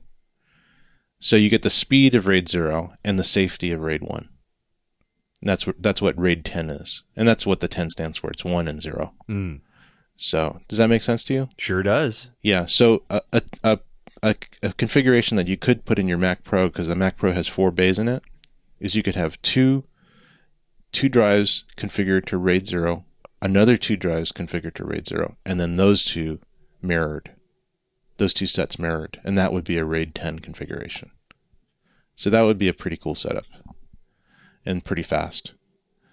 But I'm going to tell you about a configuration which I use a lot, and I have these Otherworld computing boxes. They're called the QX2 boxes, and they have 4 slots in them. They hold SATA drives, and they have multiple interfaces. So they have USB, they have FireWire 800, they also have eSATA interfaces, which is a very fast interface. It's the fastest you can get before Thunderbolt came out and USB 3 came out. So those drives I have, and you can configure them in different RAID configurations. They have this little switch that you can choose a number on it, and the number indicates which RAID you want those 4 drives to be in. But I have it set to RAID 5. And the reason I do is that RAID 5 is kind of, in the way, the best of all worlds. You have 4 drives, and the data is interleaved among those 4 drives. So you get that throughput speed of reading and writing of multiplied by at least 3 drives. But if one of the drives goes down, then the other 3 drives pick up the slack. And no data is lost. So you could have a drive failure on one of the drives in one of the 4 bays, and you'd still be able to work. And you'd still be able to work fast. Is it mirroring? It's not really, it's kind of like half mirroring. What it's doing, it's taking essentially a third of the data, and it's putting that data on the other drives. So it's a little bit of mirroring, but it's in a very clever way. And it seems as if it kind of splits up the data? It does split up the data, but there's always a redundant amount of data on each drive. So, for example, drive 1 has not only its own data, but some data from the other 3 drives on it. Drive 2 has its own data, but data from drive 1, 3, and 4, and so on. So each drive has a redundant amount of information about the other drives on it. And so one drive could go down, and the other 3 have the data that was on that one drive that went down. And then the cool thing is that you can take the drive that goes bad out, put a new drive in, and it'll automatically copy that redundant data back onto that drive. So, and this has happened a lot. A lot of drives have gone down. So if you don't think hard drives go down, you'll find out that hard drives fail all the time when you have a system like this. Oh, yeah. I've probably replaced like 5 drives. Yeah. Since I got these units about 3 years ago, and I think I've replaced at least 5 drives in them. And so what happens is when the drive goes bad, it starts beeping, and then you know that particular slot starts beeping and lights up red, blinking, and you know that that's a bad drive. You take the drive out, you put a new drive in, it starts copying it. And the thing that's cool though is you can continue to work while it's doing that backup of that drive that went bad onto the new drive. You can still actually use the drive in a pretty fast way, so you can still edit. So that's the thing. That's the reason I like that system. So I have the security of having one of the drives go bad, and yet I can still use this pretty fast online editing hard drive system. So it's like the best of all worlds in a way, and that's why I chose it. So RAID 5 is what you're using. Yep, RAID 5 on these particular enclosures. And so what would you know how I work, which is hardly at all.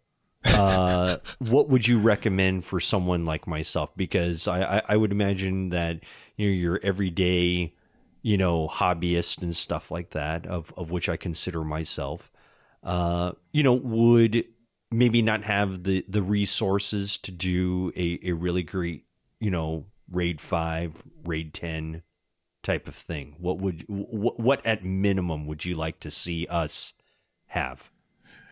I think at minimum you should have an external USB drive and back up all your data with it at the very minimum. And data by but if you're on a Mac system, I'll just talk about it. It's the stuff that's in your home folder, Mm-hmm. the one that has your name. You should try to back up everything that's in that folder. And if you do that, you're probably going to be backing up all your data unless you have some other strange scheme to store your information. Or for a Windows machine, a My Documents folder.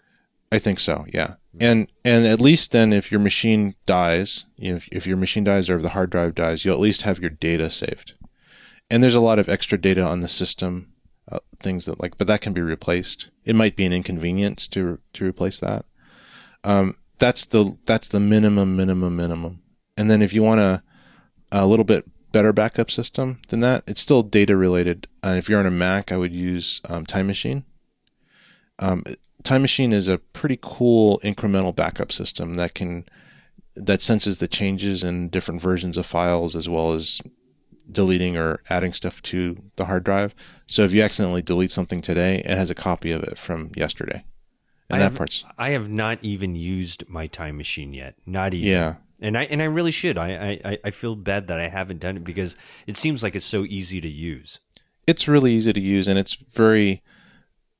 it's really great when you are missing something and you know that you probably deleted it. Right. It does require more space than just a straight backup, because if you think about it, it's actually saving the history of all files throughout time. Right. So if you have 1 terabyte of data to back up, you might want to get like a 2 terabyte drive. Yeah. It can save all the different versions of things. So that's actually a really easy to use system. I think they have something called a time capsule. I don't know if they still have it, but I think they used to, and that's a network version of that. So yeah, isn't that the external hard drive with the Time Machine on it? Yeah, it's an external hard drive, and it communicates to your system through either Wi-Fi or Ethernet. Right. And I think it might have some extra stuff on it, like a USB port on it, so you could hang off another drive and maybe even do stuff like what an Airport Express might do with audio. I'm not positive, but I know that it's a pretty good solution. Although I've also heard that it's kind of a lot of trouble. Like sometimes it doesn't work that well. So, but I would just say get a cheap USB drive. It doesn't have to be that fast. Now here's the thing. The drive itself is not, I mean, that's an important thing, but the really important thing is how you do the backup. Like what scheme do you use to back up? So using Time Machine, since it's built into the Mac, is really easy. You just put the drive in, you tell Time Machine, yeah, I want to use this drive for Time Machine, and then it just does it. The bad part about Time Machine is it can be resource intensive. It can actually be backing up when you want to do something else, and it's taking your computer CPU cycles away from you, as well as using your hard drive. Mm-hmm. That's the one thing, and that's one of the reasons I don't use it. I think there are some ways to customize it with third-party apps that will adjust it so it only does that at night or during downtime. But as it was when I first used it, I didn't like that part of it, so I discontinued that. But for people that aren't really that into the speed and getting the most out of their computer, I think it actually might be one of the best solutions because it's built into the Mac. It's free. You don't have to get anything else. I actually use a different backup scheme. And would you like to hear about that? I'm waiting on pins and needles to hear what that is. Okay. So I told you about my online versus offline, right? Right. Or nearline storage. So basically every night I have my computer set up to start a backup at 2 a.m. Usually I'm done work by 2 a.m. And I have it basically back up all my online drives to my nearline drives. And I use this very excellent application called ChronoSync. And you should check it out. We'll put a link on the website. It is an amazing system. It's a little technical, but it's actually not that hard. You can decide how you want it to back up. So what I do is I just have it back up and verify the backup. Just like I was telling you about how I do with the flash cards for my camcorders. Right. It actually will copy the data, and then it'll read back the original data and compare it to what it's copied to make sure there's no errors in the copy. And if there is a copy error, it'll actually notify me. It'll actually email me saying there's an error with that particular file. And maybe the file got corrupted or the hard drives are bad. So it's a really good way to do that. Also, sometimes there's errors just for permissions or other issues. Anyway, I get a set of emails every morning telling me what's going on with that. And you can just program in your email address, and it just uses the Apple system to do that, to send you emails to whatever address you decide to give it. And so I do that with all my drives. So I have it. So I have an internal. It's kind of like my main drive that I have everything stored on. It's my main big hard drive RAID that's in my Mac Pro. That's it's a 6 terabyte RAID array. It's basically two 3 terabyte drives that are in a RAID 0. Nice. So that's the scary RAID, right? Right. But I have it backed up every night, so it's not that scary. Okay. And so I have it back that up, and that actually goes onto one of the OWC RAID 5 units. And the reason I do that is that if that RAID, internal RAID in my Mac Pro ever goes down, I want to be able to actually use this data in a really fast way. And that's why I have it on the RAID 5 as a backup, because in case it ever went down, I could just take that enclosure and I could plug it into my eSATA port on my Mac, and I could actually use it as a pretty fast drive, even though it's external. So I wouldn't be down, even though my internal drives are bad. I'd still have this external backup that's the exact mirror of my internal drive, and it's fast. So, and allowing you to just work right off it as if it were the main drives. Yeah, because when I do all this stuff, I'm thinking about if one of these things goes bad, how much downtime is there for me? I want to have as little downtime as possible, because time's money, and sometimes I have deadlines and I can't spend a day resurrecting my system. I have to keep working. Right. So I have to figure out what is going to keep me working immediately. Like in this case, it'll take me like 10 minutes to switch drives. So I've lost 10 minutes, but instead of losing a day having to replace these drives and back them up from the original, and 6 terabytes of data is quite a bit of data. It takes like several days to back up, even with a fast connection. So at least 24 hours, even with eSATA. So every night, and then I have between 6 terabyte and 12 terabyte RAID 5 arrays, and these are the external closures.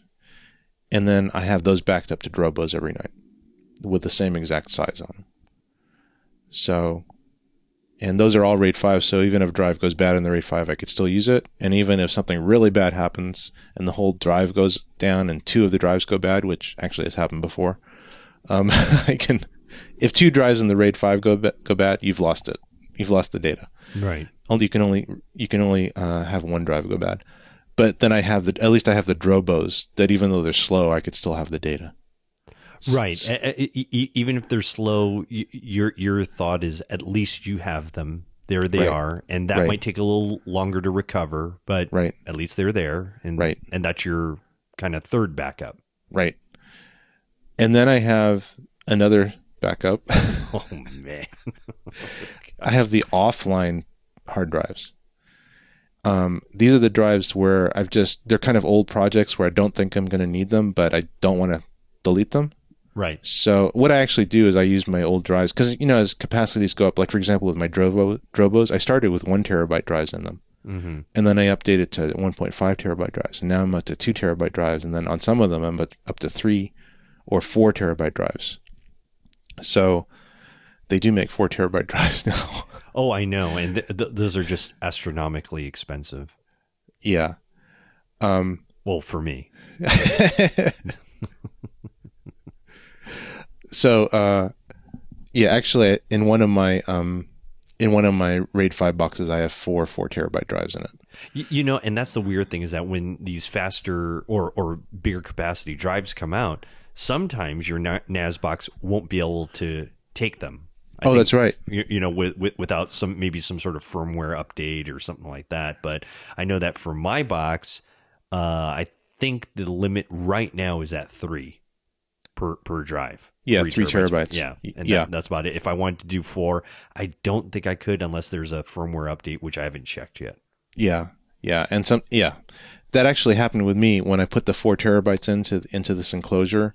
It was actually an older enclosure because they've come out with new ones, even though it looks exactly the same. Yep, it wouldn't work. Yep, exactly. So I wound up scrounging another enclosure, which actually was a backup. I also have extra enclosures that have nothing in them in case this happens. Right.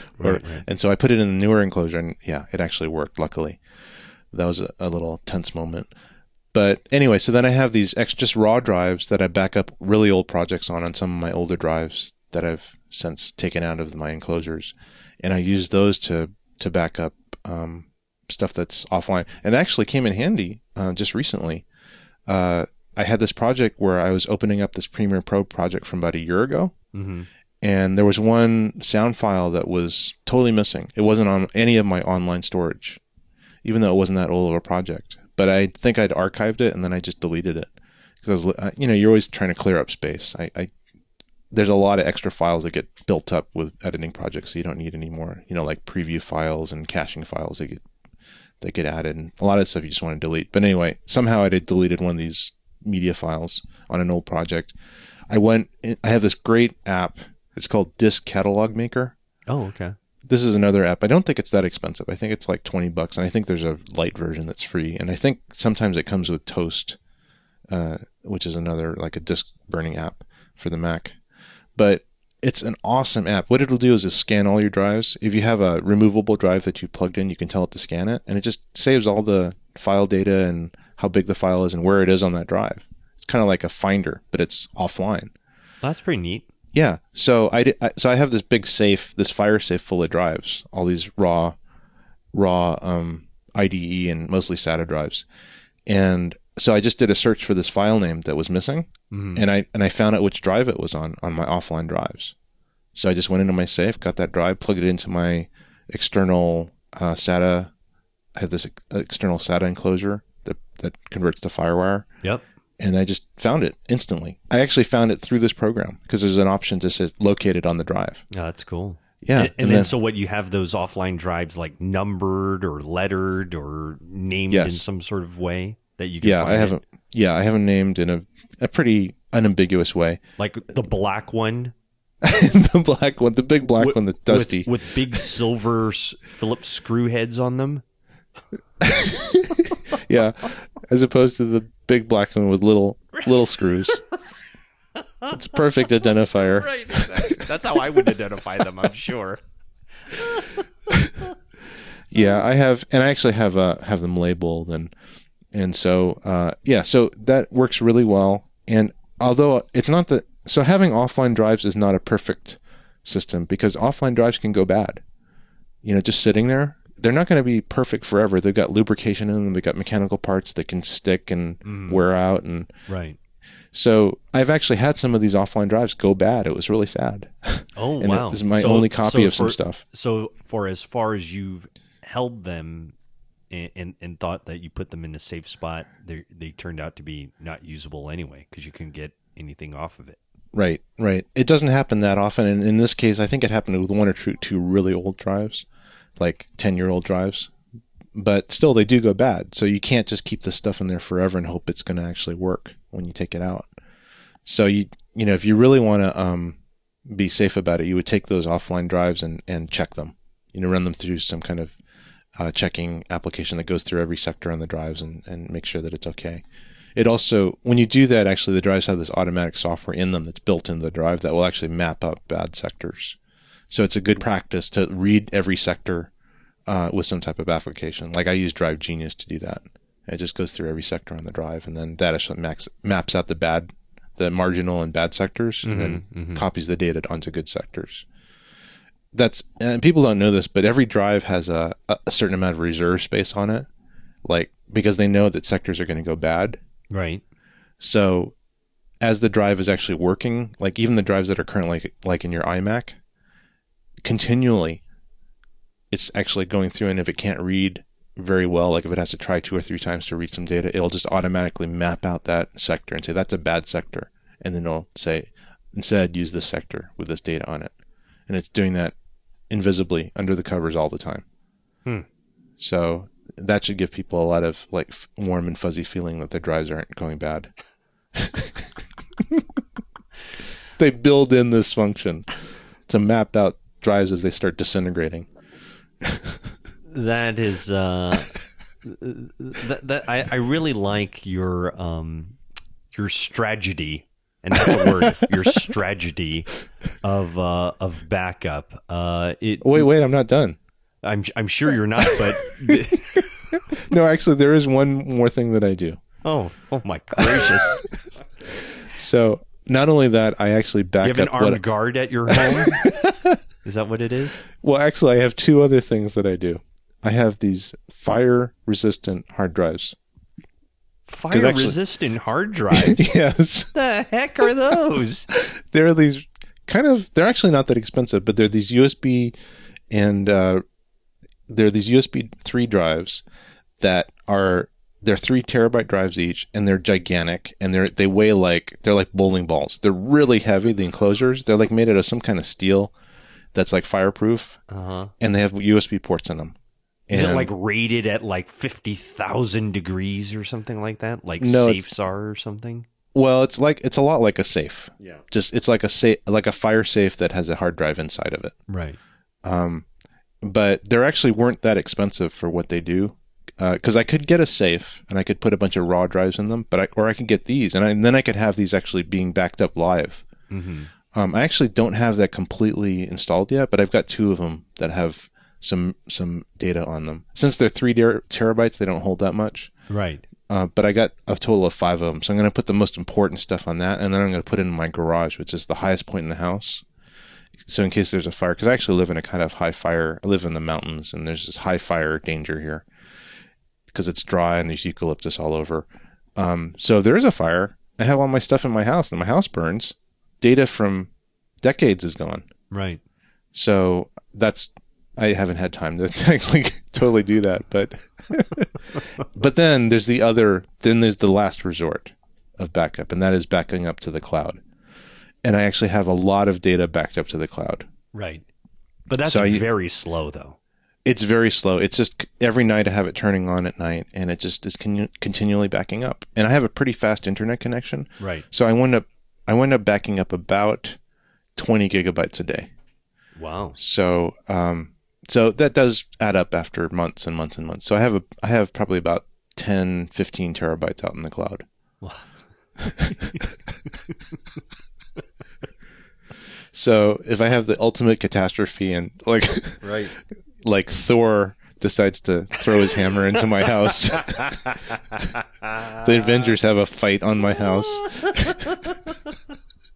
and everything is just completely obliterated, I might be able to save some of the data. Right. Well, I'll tell you this much. You've made me rethink my own backup plans. And you know what's funny is that after that entire explanation, I'm probably going to end up still going to buy a $120 3 terabyte drive and popping it into my little NAS thing and just going RAID 0 and hope for the best.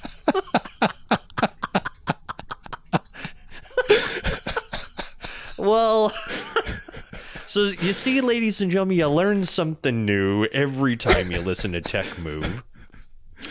Well, Keith, that sure was stunning information. I'm glad we know that the video that you shoot will. I mean, you know, in reality, though, that's a good thing to know if you're a client of Keith's. That if you yourself lose something, hey, just call Keith up. He might very well have it. He might. Oh, that is so great. Well, okay, ladies and gentlemen, thank you so much for hearing our little plans of backup. Hey, either come to Rod Louie's camp or come to Keith Moreau's camp, whichever one you want to do. There's obviously no middle. So so that's our little diatribe on backups, ladies and gentlemen. If you want more information, turn to the website, techmovepodcast.com. We will have links on some of the things that we've mentioned here, some of the things that we use, and some of the things that we do. And we will return with more of this silliness here that we like to call Tech Move.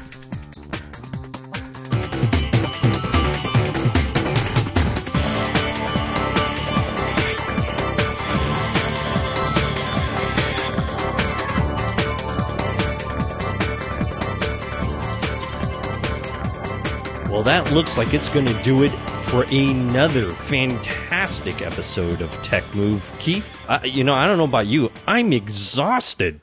I'm exhausted. I have it's been incredible. exhausted. I was exhausted before we even started. Well, all right. Well, let's say our goodbyes. But first of all, we got to let all our fine listeners know that, of course, you guys can find us on the web. We are located at It's okay. You can Just edit. yes. You can find us on the web at www.techmovepodcast. That's all one word, kids.com. And then you can also find us on iTunes. Just do a search for Tech Move, and you will find us there. And Keith, we encourage our great listeners to write reviews, don't we? We do. It's actually great for the podcast for people to write, especially positive reviews. They must be positive. Our policy is that we do not accept negative reviews. That is correct. There's no such thing as that. There's no such thing. But Right. go to iTunes, search for Tech Move. Most likely you've probably already found us, but if you're listening to this podcast. But if you're not a subscriber, please do that. And also give us a review. And, say whatever you want. That's great. And rate us. And, of course, more stars is better. Right now we actually have a 5-star rating in the iTunes store, which is we're pretty proud of. We are very, very happy with that, and we thank you very much for being such great listeners and great audience to listen to us goof around like we do here. Another thing we're trying to do is to make it a little bit easier for people to buy stuff through Amazon, through our website. And then one of the reasons we want people to do that is just we actually just make money off of it. It helps support the podcast, which is actually a lot of work. Now, hang on, Keith. Now, that doesn't mean that our fine listeners have to actually buy something or anything like that, does it? Well, actually, they don't need to buy anything from us, but if they do their normal shopping on Amazon, but they just use our link, which is techmovepodcast.com/Amazon, there's a big button on there that just says shop on Amazon. And if they click on that button, they're going to go to the Amazon site like normal. They can do all their shopping. They can do whatever they want. But in that particular session, whatever shopping they do, we'll actually get credit for. And So we get a little hit off that, huh? We get a little commission. And people buy so much stuff on Amazon, I know that I do, that it actually could be significant amount of income for us and help support the podcast and keep this podcast going. Well, I do need a new yacht, so that's good. So, folks, do that. Techmove.com/Amazon is the address. Yeah, techmovepodcast.com/Amazon. Thank you. I don't know. What did I say? Something else, but that's okay. Our competitors. ABC123.com/. I told you I'm dizzy. Let's wrap this up. Where else? Oh, how about Stitcher? They can find us on Stitcher too, right? They can find us on Stitcher, and you could go to Stitcher and do a search for Tech Move. You can find our links on our Facebook page, on our website. You can even subscribe to us on Twitter. We're Tech Move Podcast on Twitter. That's awesome. That's awesome. A lot of great places to find us. Please write reviews. Give us a little feedback. You can also send us email. We love to hear any comments or questions that you may have. You can either do that via email or through our Facebook page. You can reach us any number of ways. So anyway, that's a great way to reach us. Look, coming up on our next episode of Tech Move, we've got a couple things that we want to talk about. We want to talk about Keith's disaster. Now, if that's not a teaser, I don't know what is, but he's got a disaster that he needs to get off his chest. It's actually multiple disasters. We're going to call it the Keith's Disaster episode. I love it. Well, I'll be ready to bring my smoking jacket and my pipe, and I'll be getting ready to get my popcorn and sit comfy for that exciting segment about your disaster. So I hope you live through it. I'm not sure. Will you? Well, I don't know. If I'm talking to you, I don't know if you'll live. Okay. What else we got next during our next episode? Anything else we got there, or will it be a surprise? I don't think we have anything planned other than Keith's disasters. That, you know what, folks, that's enough. Okay. Well, that's it. So that's going to do it for us here at Tech Move. Thanks for joining us. Thanks for listening. Thanks for subscribing and everything that you do out there in listening land. We'll catch you next time right here on Tech Move.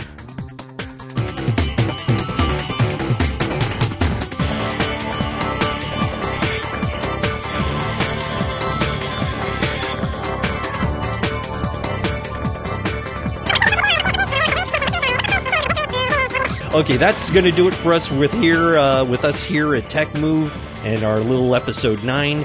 Join us again next time for our next episode, and until then, have a great time doing your whatever you do. It was turning out so good, and then I goofed it up.